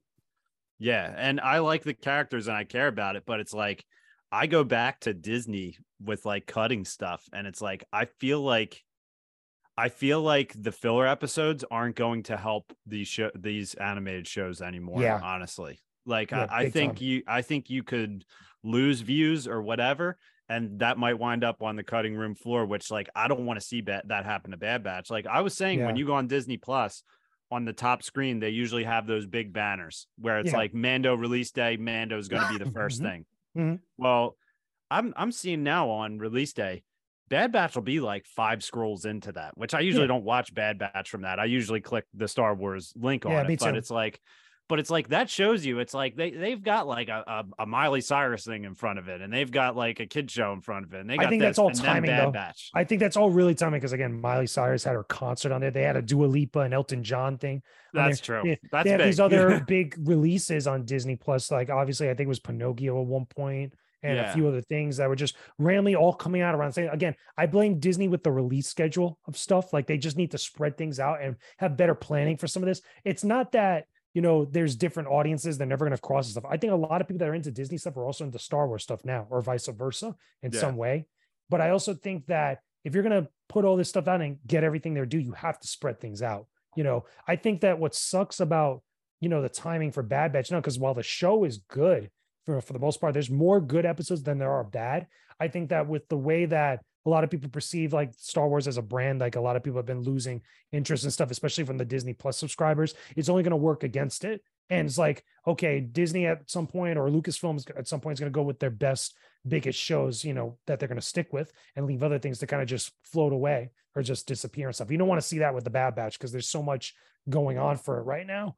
But I will say, favorite episode of the Bad Batch thus far, when they were doing the thing with Palpatine, those 2 episodes, that part 1, part 2 stuff, that I felt was some of the best stuff going on. A lot of people would say the Crosshair episodes, we've had 2, I think so far, that have been absolute bangers. But I had a personal preference, those episodes where it's like, the clone conspiracy thing, because the way it ends with the way that Palpatine's just like, he knew about all this. He made it all work to his advantage. It's like, this guy's a freaking mastermind. Like, and it makes sense, because the Bad Batch are not really going to know that he's a Sith Lord. Like, none of those people are not even in the Senate. They're going to know that. But it's like, damn, this guy is really clever. He just literally turned their whole effort into a death tone for the entire clone army to kickstart the Stormtrooper program. It's like, and that's how we got the Stormtroopers in episode 4. It's like, wow, that is some masterful tactician type of stuff. Yeah, that was like classic. That was just classic, like prequel Palpatine, essentially, just like him just maneuvering his way through something. He's given a challenge, and he made the other guy take the fall too. The dude that basically portrayed him, he made him take the fall. It's like, wow. And that was good. They got Ian McDermott to do his voice for that too. Which is awesome. So awesome. You got those vibes from it when he came out.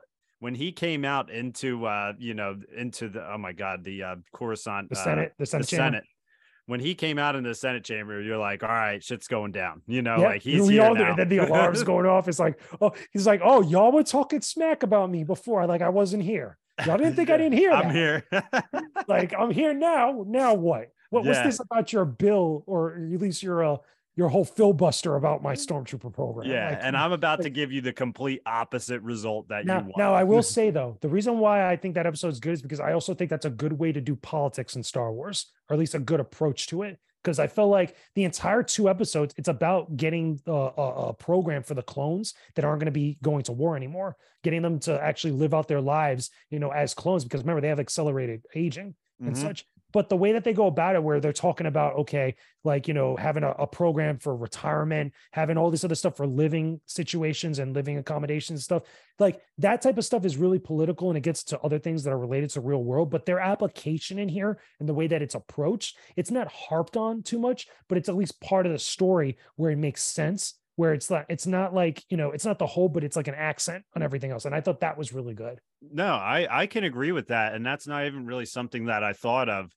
But it is technically real world political, but it's not like they kind of beat you over the head and said this is how you should feel about it's whatever. Not like what Andor was doing, where Andor was lingering on these like things and they weren't even being clear about it, where it's like, okay, like you want to be high minds. Like, I feel like if you want to be high mind with political stuff, or at least, inject political things that are themes or topics in relation to all this stuff, that's the way to do it with that episode, with those 2 episodes of the Bad Batch. I think that was perfect in the way they did it. Yeah, I agree. And I mean, we're going to have now, are we going to have the 2 episodes coming up that finish it? Is that this week or I don't know. I can't remember how many episodes there are. I know there's another double episode thing coming up soon, because they had this one. That was the clone conspiracy. That was the first big one, right? There's 2. I think it is. Yeah, I'm going to bring it up right because I know they have the full schedule that they put out there. They're getting into the habit of putting the full schedule and revealing the episode titles, which I don't know how I feel about that, because again, it gets you speculating and stuff, but it also maybe has potential spoilers, as you're watching the season.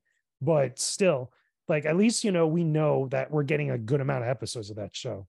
Okay, this week we have 1 episode, and then after that it's the double finale. Okay, so next week is going to be the big double episode. So yeah, that means if we get another filler episode this week, then next week's stuff is going down. Yeah, I mean, this episode, as you're saying with episode titles, this episode's called Tipping Point. So so then something has to go down. Like, at this point, like, you can't have an episode called Tipping Point and it be a filler, like, boring episode. Yeah.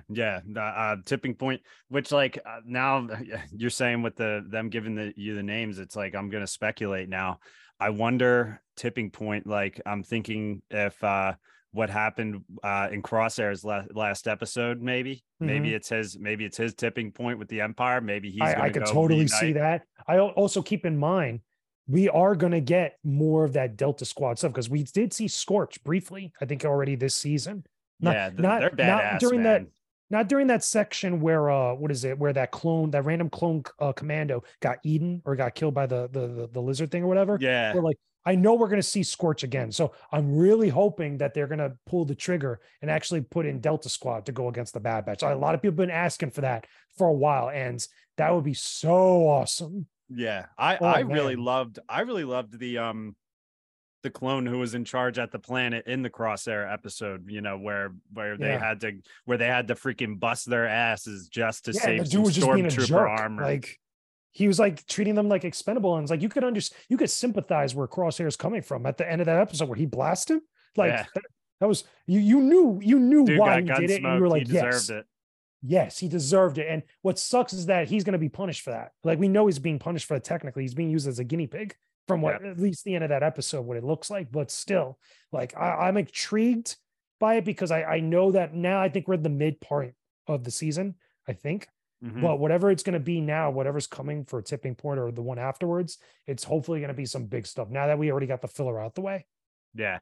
And the Bad Batch is going to be like, yeah, we can't retire because we got to go another couple seasons to do. You know, you can retire when the show is over. You know, right? Not on your vacation. I don't think they're getting a happy ending. I think the Bad Batch, by the end of the series, I think they're going to have a bad ending where it's like, not bad, but like they go out in a blaze of glory.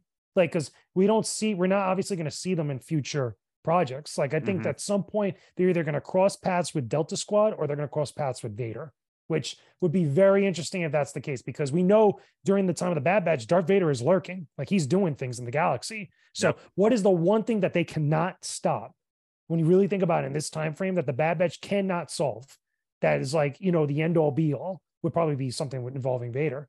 Because I don't think now we've already seen Emperor Palpatine. You know, he's already kind of did his thing, and now they kind of doomed the rest of the clone army, you know, at this point in the timeline. So it's going to be intriguing. Have they even mentioned Echo in the last couple episodes, like what he's doing? Basically, he's with Rex, right? Yeah, but like, I don't know. I kind of like, I want that to.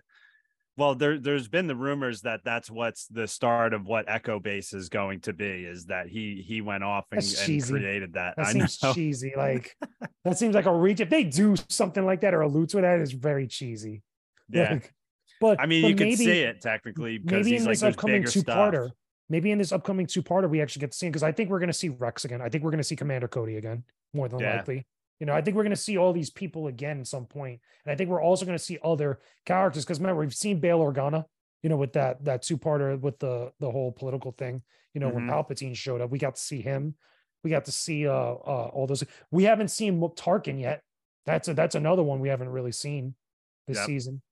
So that could be another thing. There's lingering pieces out there for these last 3 episodes that can really do something.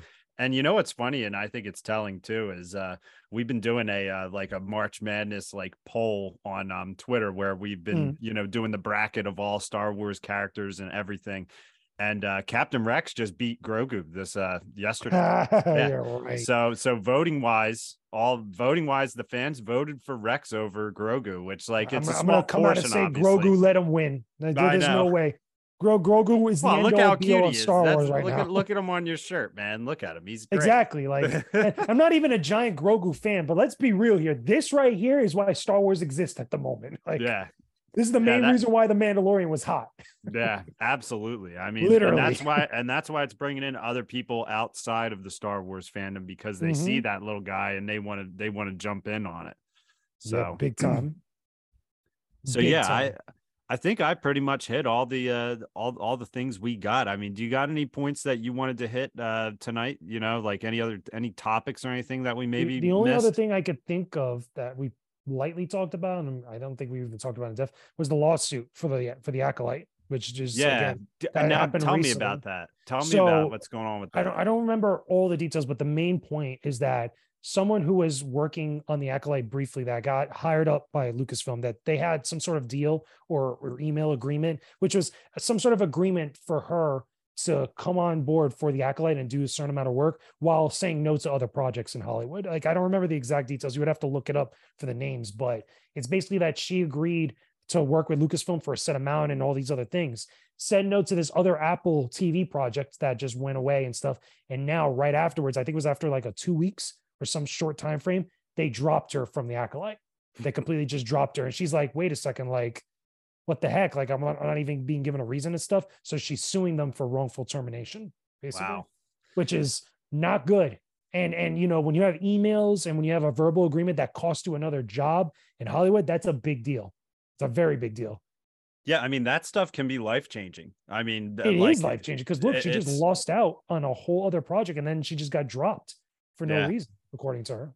Yeah, that's not a good look for the studio. I mean, it's just really just shows you there's dysfunction going on within it. So, I mean, didn't Kennedy say that she's probably done within a year or two? Like, after Indiana Jones and the Dial of Destiny comes out, that's her last thing, and then that's when she's gonna like phase out. You know, and I don't know. I don't remember if there was a time frame exactly, but I know John Campy was the one that came out and said he talked to somebody, said like, yeah, the decision's already been made. Like that was the headline that was going around for a lot of different places. And I believe that because I think at some point, you know, Disney at some point needs to have the buck stop with them. It's like, okay, what are we doing? Like, are we doing this? Are we not? Are we going to change up stuff? We're going to stick with what we know. And I think that they've finally decided to change up stuff. And I think it's for the better, to be honest with you. And I don't have anything ill will against Kathleen Kennedy. You got to understand there's a lot of factors that come into play when you're the head of Lucasfilm, but the buck stops with you. You bear the responsibility when you're steering the ship when it comes with this stuff. And, you know, there was a lot of things that a lot of people have finally opened up to criticizing her about her time being the head of Lucasfilm, with all the projects that got canceled, all the things that were going on crazy behind the scenes, all the weird public relations stuff with the sequel trilogy and the way that people talked about, you know, Star Wars as a brand, you know, while all this other stuff with Dave Filoni and Jon Favreau is going on over here. Like it's just been a weird thing. But like when you hear stuff like this, you know, with lawsuits and stuff that actually has merit, that has weight behind it and stuff, it's not a good look. So it's something that I feel like they need to somehow deal with and come to a compromise in some way so we could get back to, you know, having the message being about our new Star Wars project coming up. Because let me tell you something, if you see the Acolyte at Star Wars Celebration, what do you think is the first thing that's going to come up? Or one of the first things that's going to come up? Yeah, probably the fact that there's a lawsuit going on with it. There's a lawsuit going on and such. And, you know, that kind of sucks. But if they could deal with that and then be able to show us that show in some capacity, this is why I say Star Wars Celebration is so key this year, because they're making such a big deal about it, which, you know, on top of that, the idea of them not streaming the panels, which I thought was weird, you know, dumb decision. Like I read they're not streaming it at all. I just read nothing is streaming at all. Last year they streamed everything and it was awesome. Everybody was, we had that awesome Hayden Christensen moment for freaking Obi-Wan Kenobi. Like this is where the fun begins. Everybody lost their damn minds. Like, why would you take that away? Unless, again, like there's other stuff that they either have some big things planned, which I don't know why you wouldn't stream that and let the world know what you're doing. Or two, they really are all over the place and they just need to kind of, you know, really focus on what they need to get done and really kind of, you know, get things in motion for being solidified so people could feel good about Star Wars. Yeah. When I read that they weren't streaming it, to me, number one, my first thought is this, that's absolute BS. That's a horrible, that like, I didn't believe it at first. I'm like, there's no way, because last year they streamed it. Why would they not? Yeah. I'm like, that's a horrible decision as a company, because you have a worldwide fan base. It's not just United States. And obviously it's in London this year. And number two, their motto they kept saying last Star Wars Celebration was Star Wars is for everyone. They kept saying Star Wars is for everyone. That's well, guess true. What? It's not. If you're not going to allow, if you can't see us a peek, you know, exactly. And what they did is now I even had beef with last Celebration just because when they were doing some of the panels in the bigger room, like I wanted to see some of that stuff too. Like they wouldn't show those, like they would have stuff in the bigger room in front of the crowd. And then they would come out into the room and do the interviews which is where Hayden Christensen said, like, this is where. Well, wait a second. I'm confused because my understanding was like all those big things that we saw with like Rosario Dawson, Hayden Christensen, Ewan McGregor, Jon Favreau, Dave Filoni, all the stuff that was the stream. That was the big stream. Like I didn't remember anything else that was going on. Now they did separate Q&As in an auditorium where all the cast would be sitting on. Okay, no, that makes sense not to stream that then. Like that's exclusively for the people that said that makes sense. Okay. Yeah, it's like not I like can they live were with just that. not showing anything. That's my point. This year they're not showing anything, which is weird.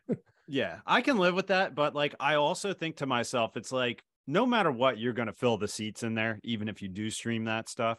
But this year, it's like what bothered me was they were live tweeting from the Star Wars account everything that was being said in those rooms when you couldn't see it. So I'm just like, all right, like this kind of sucks. I think that's a social media play then, because Yeah. again, you gets them to follow Star Wars or at Star Wars on social media. It gets you into the event, as an exclusive thing, which again, you could argue there's been a lot of weird stuff with the social media stuff. I've even noticed it even because recently they just got on TikTok, which I if you noticed go that. through looking some stuff, where if you know where to look, it looks a little weird, a little questionable, but it's like, we'll see what's up with that. But the main thing is that with this Star Wars celebration, I really believe that they should just stream it. They should just do like what they did last year. It'd be perfect. Yeah. It'd be fine. There could be also some logistical reasons why not to, but you got to be clear about that. I feel like with this fan base, you got to tell everybody, because right now it just sounds like, and it looks like they just don't want to stream it and they're not giving a reason.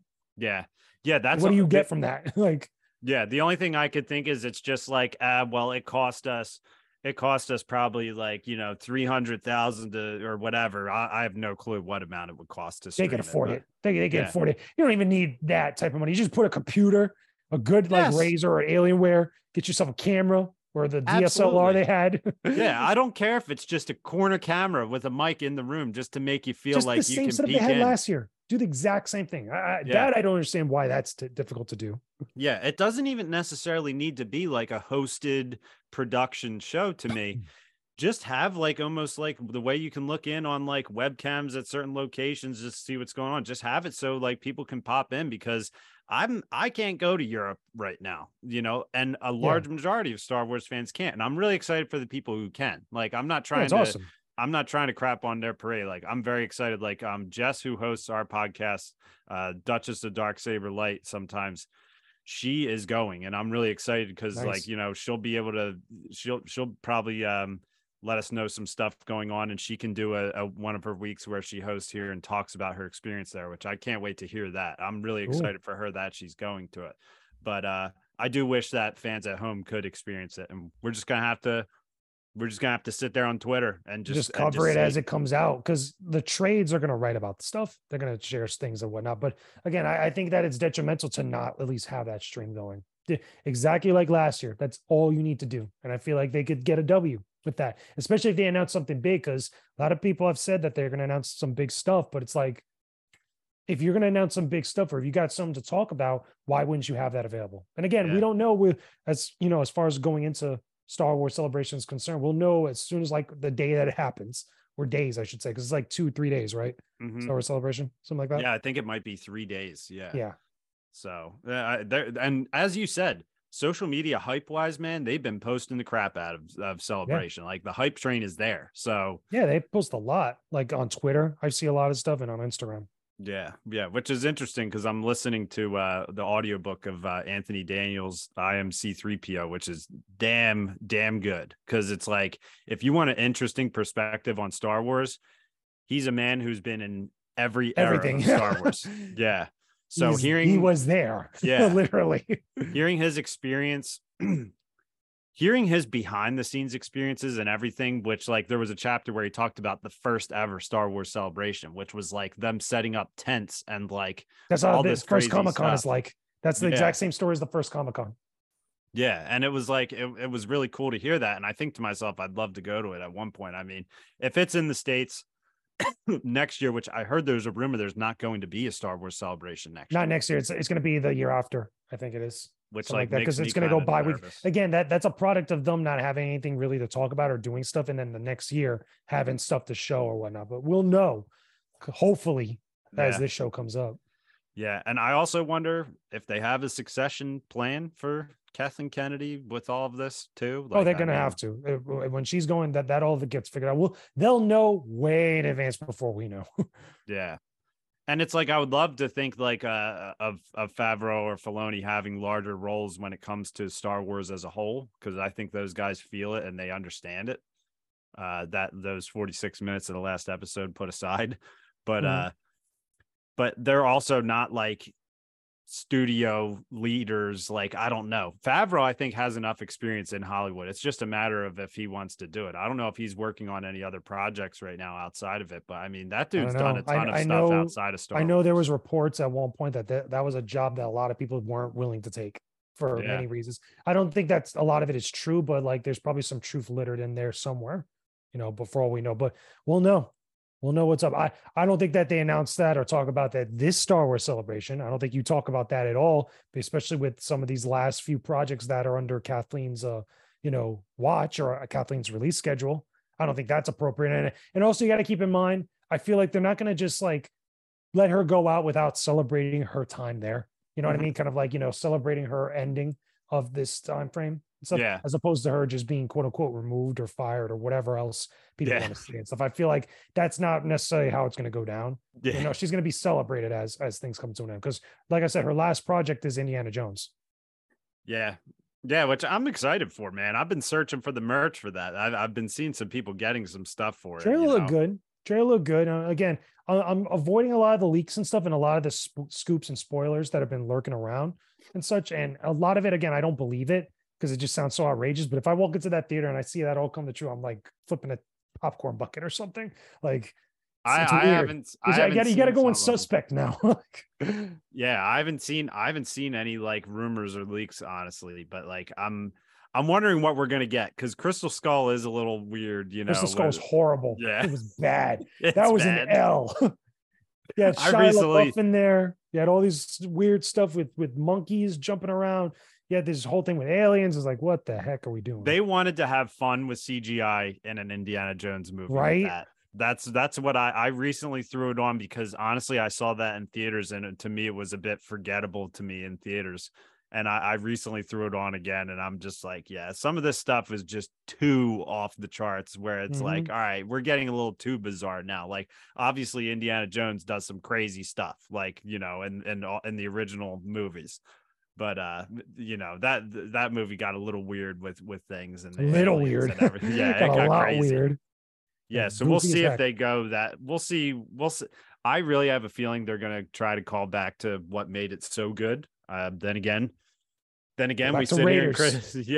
We sit here and criticize good Star Wars stuff. Jones. It's crazy. Another interesting point too is me being a Lego fan, Lego collector. Technically, Indiana Jones sets are coming out, which there was controversy about it because Lego tries to avoid like violence technically, even though Star Wars is probably one of their biggest Jones Lego games. Like that's not. I know it's nothing new to them. Like yeah, but they won't make the Temple of Doom set. They made it. They made a new Temple of Doom set, which looked awesome. And now the waves are releasing. We have a set from Indiana Jones when he's with his dad in the car with the plane where the plane loses his wings. Last Crusade. Yeah. You have oh my gosh, there's a one full big diorama from Raiders of the Lost Ark with the ball scene and everything. Okay, so beautiful diorama.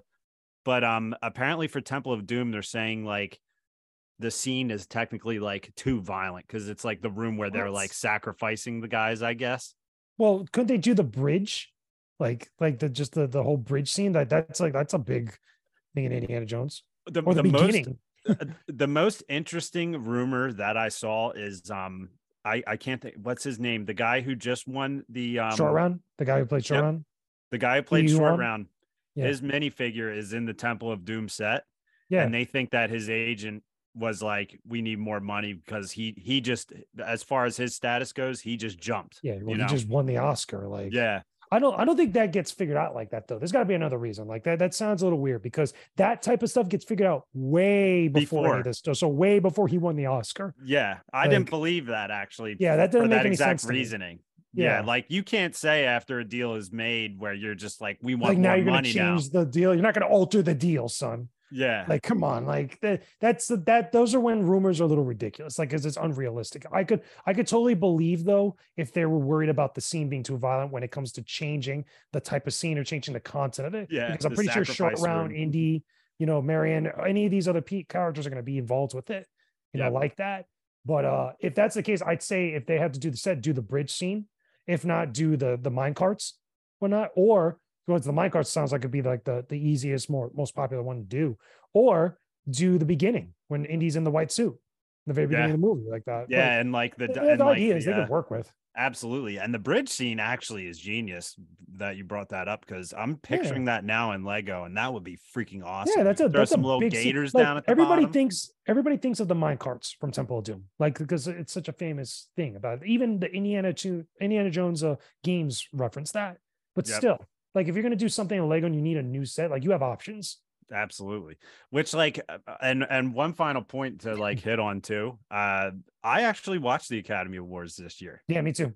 I Which like the like Academy Awards. They're dope. yeah, I don't know. Like sometimes I've tuned them out, but it's like to me, I feel like you're hitting theaters on opening days right now. Like I Yeah. always see that and I kind of get hyped about that because it makes me excited for movies. Like I love to go to the I love going movies. to the movies. That's my Yeah. one of my biggest things as a kid. My first movie I ever saw as a young kid was Batman Returns in theaters. Like, because I was such a big fan of Batman '89 because of the VHS I had. Because Batman '89 came out a year after I was born. I was born in '88, Okay. and I love Batman ever since. So seeing Batman in the theater solidified my love for going to movies because I got the poster, went to McDonald's and got the Happy Meals afterwards. It was an experience. So I love going to the theaters as an experience, like getting the concession stand, hitting a drink or whatever, getting whatever merch or stuff, for whatever movies. When I went to go see the Batman in theaters last year, I ended up getting the big popcorn bucket for the cow, like that, and the comic and the drinks. Like it was a whole thing for me. So Dude, that thing is sick too. yeah, if anybody listening now or watching this, if you ever seen the pictures of it, like it looks dope. It's a cool cow that's a popcorn bucket. That they did it for Ant-Man recently too for his helmet. But the main thing is that going to the movies and going to the theater specifically is a real experience for me. So that's why I love going to see them as often as I can. And then watching the Academy Awards now, a lot of people dunk on the Academy Awards for one reason or another, and I get it. The last couple of years have been a little weird and cringe, but this year was dope. Like this year I was agree. a good year. Yeah. People won or places and movies won. Like there was some disappointments for some people, but a lot of it is reaching. A lot of it is like pulling at strings for other stuff. Like the biggest one was Angela Bassett not winning for Best Supporting Actress because it went to Jamie Lee Curtis, for Everything Everywhere All at Once. That swept the entire, the entire night for the most part. And there's other things to discuss about it that's part of other conversations, and I get it. But as a show, I felt this year, despite in the wake of being of the slap, and all these other things, that was working against it, it was still a good year. I felt it was fun. People got to be okay with others enjoying the idea of being a celebrity, the idea of Hollywood, especially new school Hollywood referencing old school Hollywood. Like we got to get away from this whole mindset of looking for a problem with every little thing. Yeah, I agree. And like you said, other shows being cringe, it's part of the reason why I kind of tuned out to it, because it's like I just want to enjoy people getting awarded for good movies, good work, and just celebrating movies. Like celebrating Everything movies Everywhere All at Once was dope. We got a celebration for Avatar, All Quiet on the Western Front. The Whale, Brandon Fraser for getting that Oscar for The Whale. That's a feel good story. Absolutely, that man went through hell for years, and then now he's walking away with an Academy Award. Yeah. And that's why I think it was good, was because I feel like movies are like, I don't know. Obviously COVID had a lot to do with stuff. And I felt like movies and movie theaters like got a pretty shitty deal when all of that started happening. And I feel like they're making a comeback kind of right now, which I like, because I like going to the theater the way you do too. It's like, to me, that experience will always just be great for me. Even if you see a bad movie, it's not like, it might not be the best, but you got to go to the theater. You got to get the popcorn. You got to get, even if it's expensive, like the theaters are expensive. They're sometimes way too expensive for what they are, especially with the concession stands and stuff. But the experience is fun. Like when you're going to go see a Star Wars movie, I've even told you, and I told other people, the best time I ever had, or one of the best times I ever had in a movie theater, was going to see The Force Awakens. And I got to see that with the 501st down here in a theater in IMAX, and watching that with droids in my, the aisles. So it doesn't get any better than that. Or for me, opening night to go see Endgame. That and after that, I saw that movie like 7 times in theaters afterwards over time. But like that first night, like there's a thing in the air about it, like that you're going to go see this movie. And I get the same thing now, going to go see John Wick 4, because there's so much good, like, buzz about that with John Wick. And that's an awesome series. It's like, it's fun to me. I think like going to the movies and experiencing the theater is a fun overall good time. And, Absolutely. I feel like more people need to just be accepting of that, just to not see so much fault, or always, I shouldn't say not always, but like always looking for the fault of like Hollywood and stuff in light of all these other things that have happened. Yes, exactly. If you can like, if there's things that bother you, if you can just block it from your mind, go to the movies, get your popcorn, sit in the seat, and just escape Have fun. reality. Yeah, have fun. Yeah, I'm all in on that. We Like don't need it, to hear about the controversies of Hollywood all the time. Like it's absolutely. okay to relax, Yeah. chill. Yeah, I mean, dude, I remember the freaking Harry Potter release nights. Those were Don't wild. even get me started with Harry Those were Potter. Oh wild, my dude. God. Like between Hogwarts Legacy and everything else, it's like it's crazy. It's Yeah. crazy.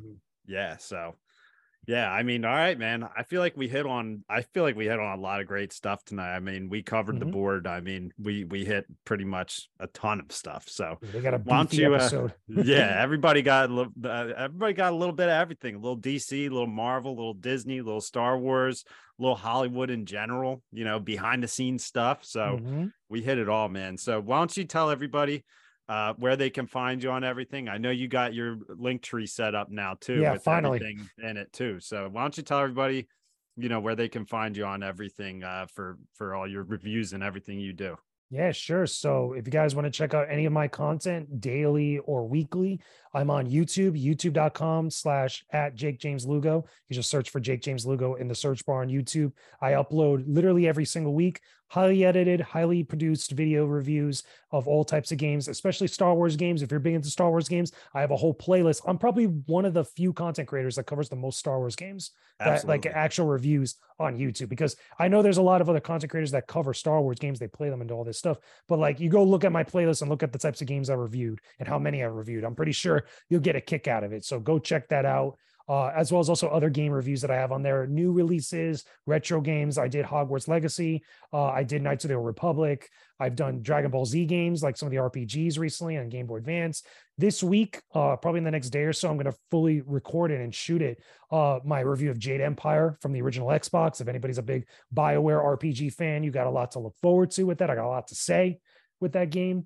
Outside of that, you can find me also on Twitter at Jake James Lugo, always on there every single day, tweeting about stuff, sharing some of my work, some of the things that I make on videos, podcasts, writing, all types of stuff is on there. I'm on TikTok at Jake James Lugo, daily uploads, multiple daily uploads about games, about Star Wars. Even today, when the Jedi Survivor trailer dropped, I gave a reaction that I also talked about a whole bunch of other stuff in relation to that. I did a little mini review of talking about Star Fox games, talking about Kingdom Hearts, talking about a whole bunch of stuff that's on my TikTok every single day, at least 2 to 3 uploads per day that you got there to check out.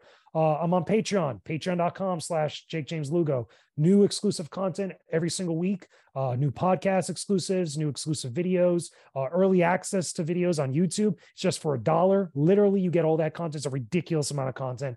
I highly suggest and I highly encourage you guys to go check it out. I'm trying to get more people to go check out the Patreon because I don't think a lot of people have seen it and realize how much content that's on there. So definitely check that out if you can. All this stuff, like I said before, is was it connected together on my link tree. So if you go to my link tree, it's on my any one of my profiles. They're all over the place. So they're all connected. So you can just click on there. It has all the links that you can want to see: YouTube, Twitter, Instagram, Facebook, TikTok, Patreon, Discord. I'm also on Discord. I have a whole Discord server. Everybody could just go hang on. It's free Which to is great. join, which is awesome. We talk Star Wars, we talk games, we talk anime. There's a whole bunch of stuff in there. I'm trying to get people to talk in there more too. So if you're looking for more communities to join, more stuff to check out, go check out all that stuff. There's a lot. I know it's a mouthful, but still, hopefully you guys check it out and hopefully you guys enjoy. Yeah, absolutely. I mean, you're a busy man and I enjoy all the content. I appreciate you putting that content out. I'm always making sure, even if I'm on TV, I'm always making sure I give it the little thumbs up on the Thank TV you. because people don't realize what a thumbs up will do for videos, Well, man. it'll make That's your why day. people, yeah, yeah, It will absolutely. make your So day. yeah, it helps Literally. it helps out everything too. So I mean, I always love doing these episodes. I mean, me and you, I think we've done I think this is our 6th time, honestly. It Sixth might be our time. 5th or 6th time we've done these, and I don't know. It's just a natural hangout, man. We just chat it up. We just talk about everything from top to bottom, and that's why it's Nice. fun. It's fun. And yeah, exactly. So for us on Roll the Galaxy, we'll be doing another episode this week on we'll be recording Thursday night, release Friday. Doing some Mando talk. I'm not totally sure who our guest is. I could look at my email right now, and I don't know actually, because I don't have my email up. Joe knows it. Yeah, we'll make it a surprise. As we've said before, we're going to be at the ICCC Con in Nashville. So Nice. if you guys haven't checked that out, definitely they just announced check out. Hayden for that recently, I thought.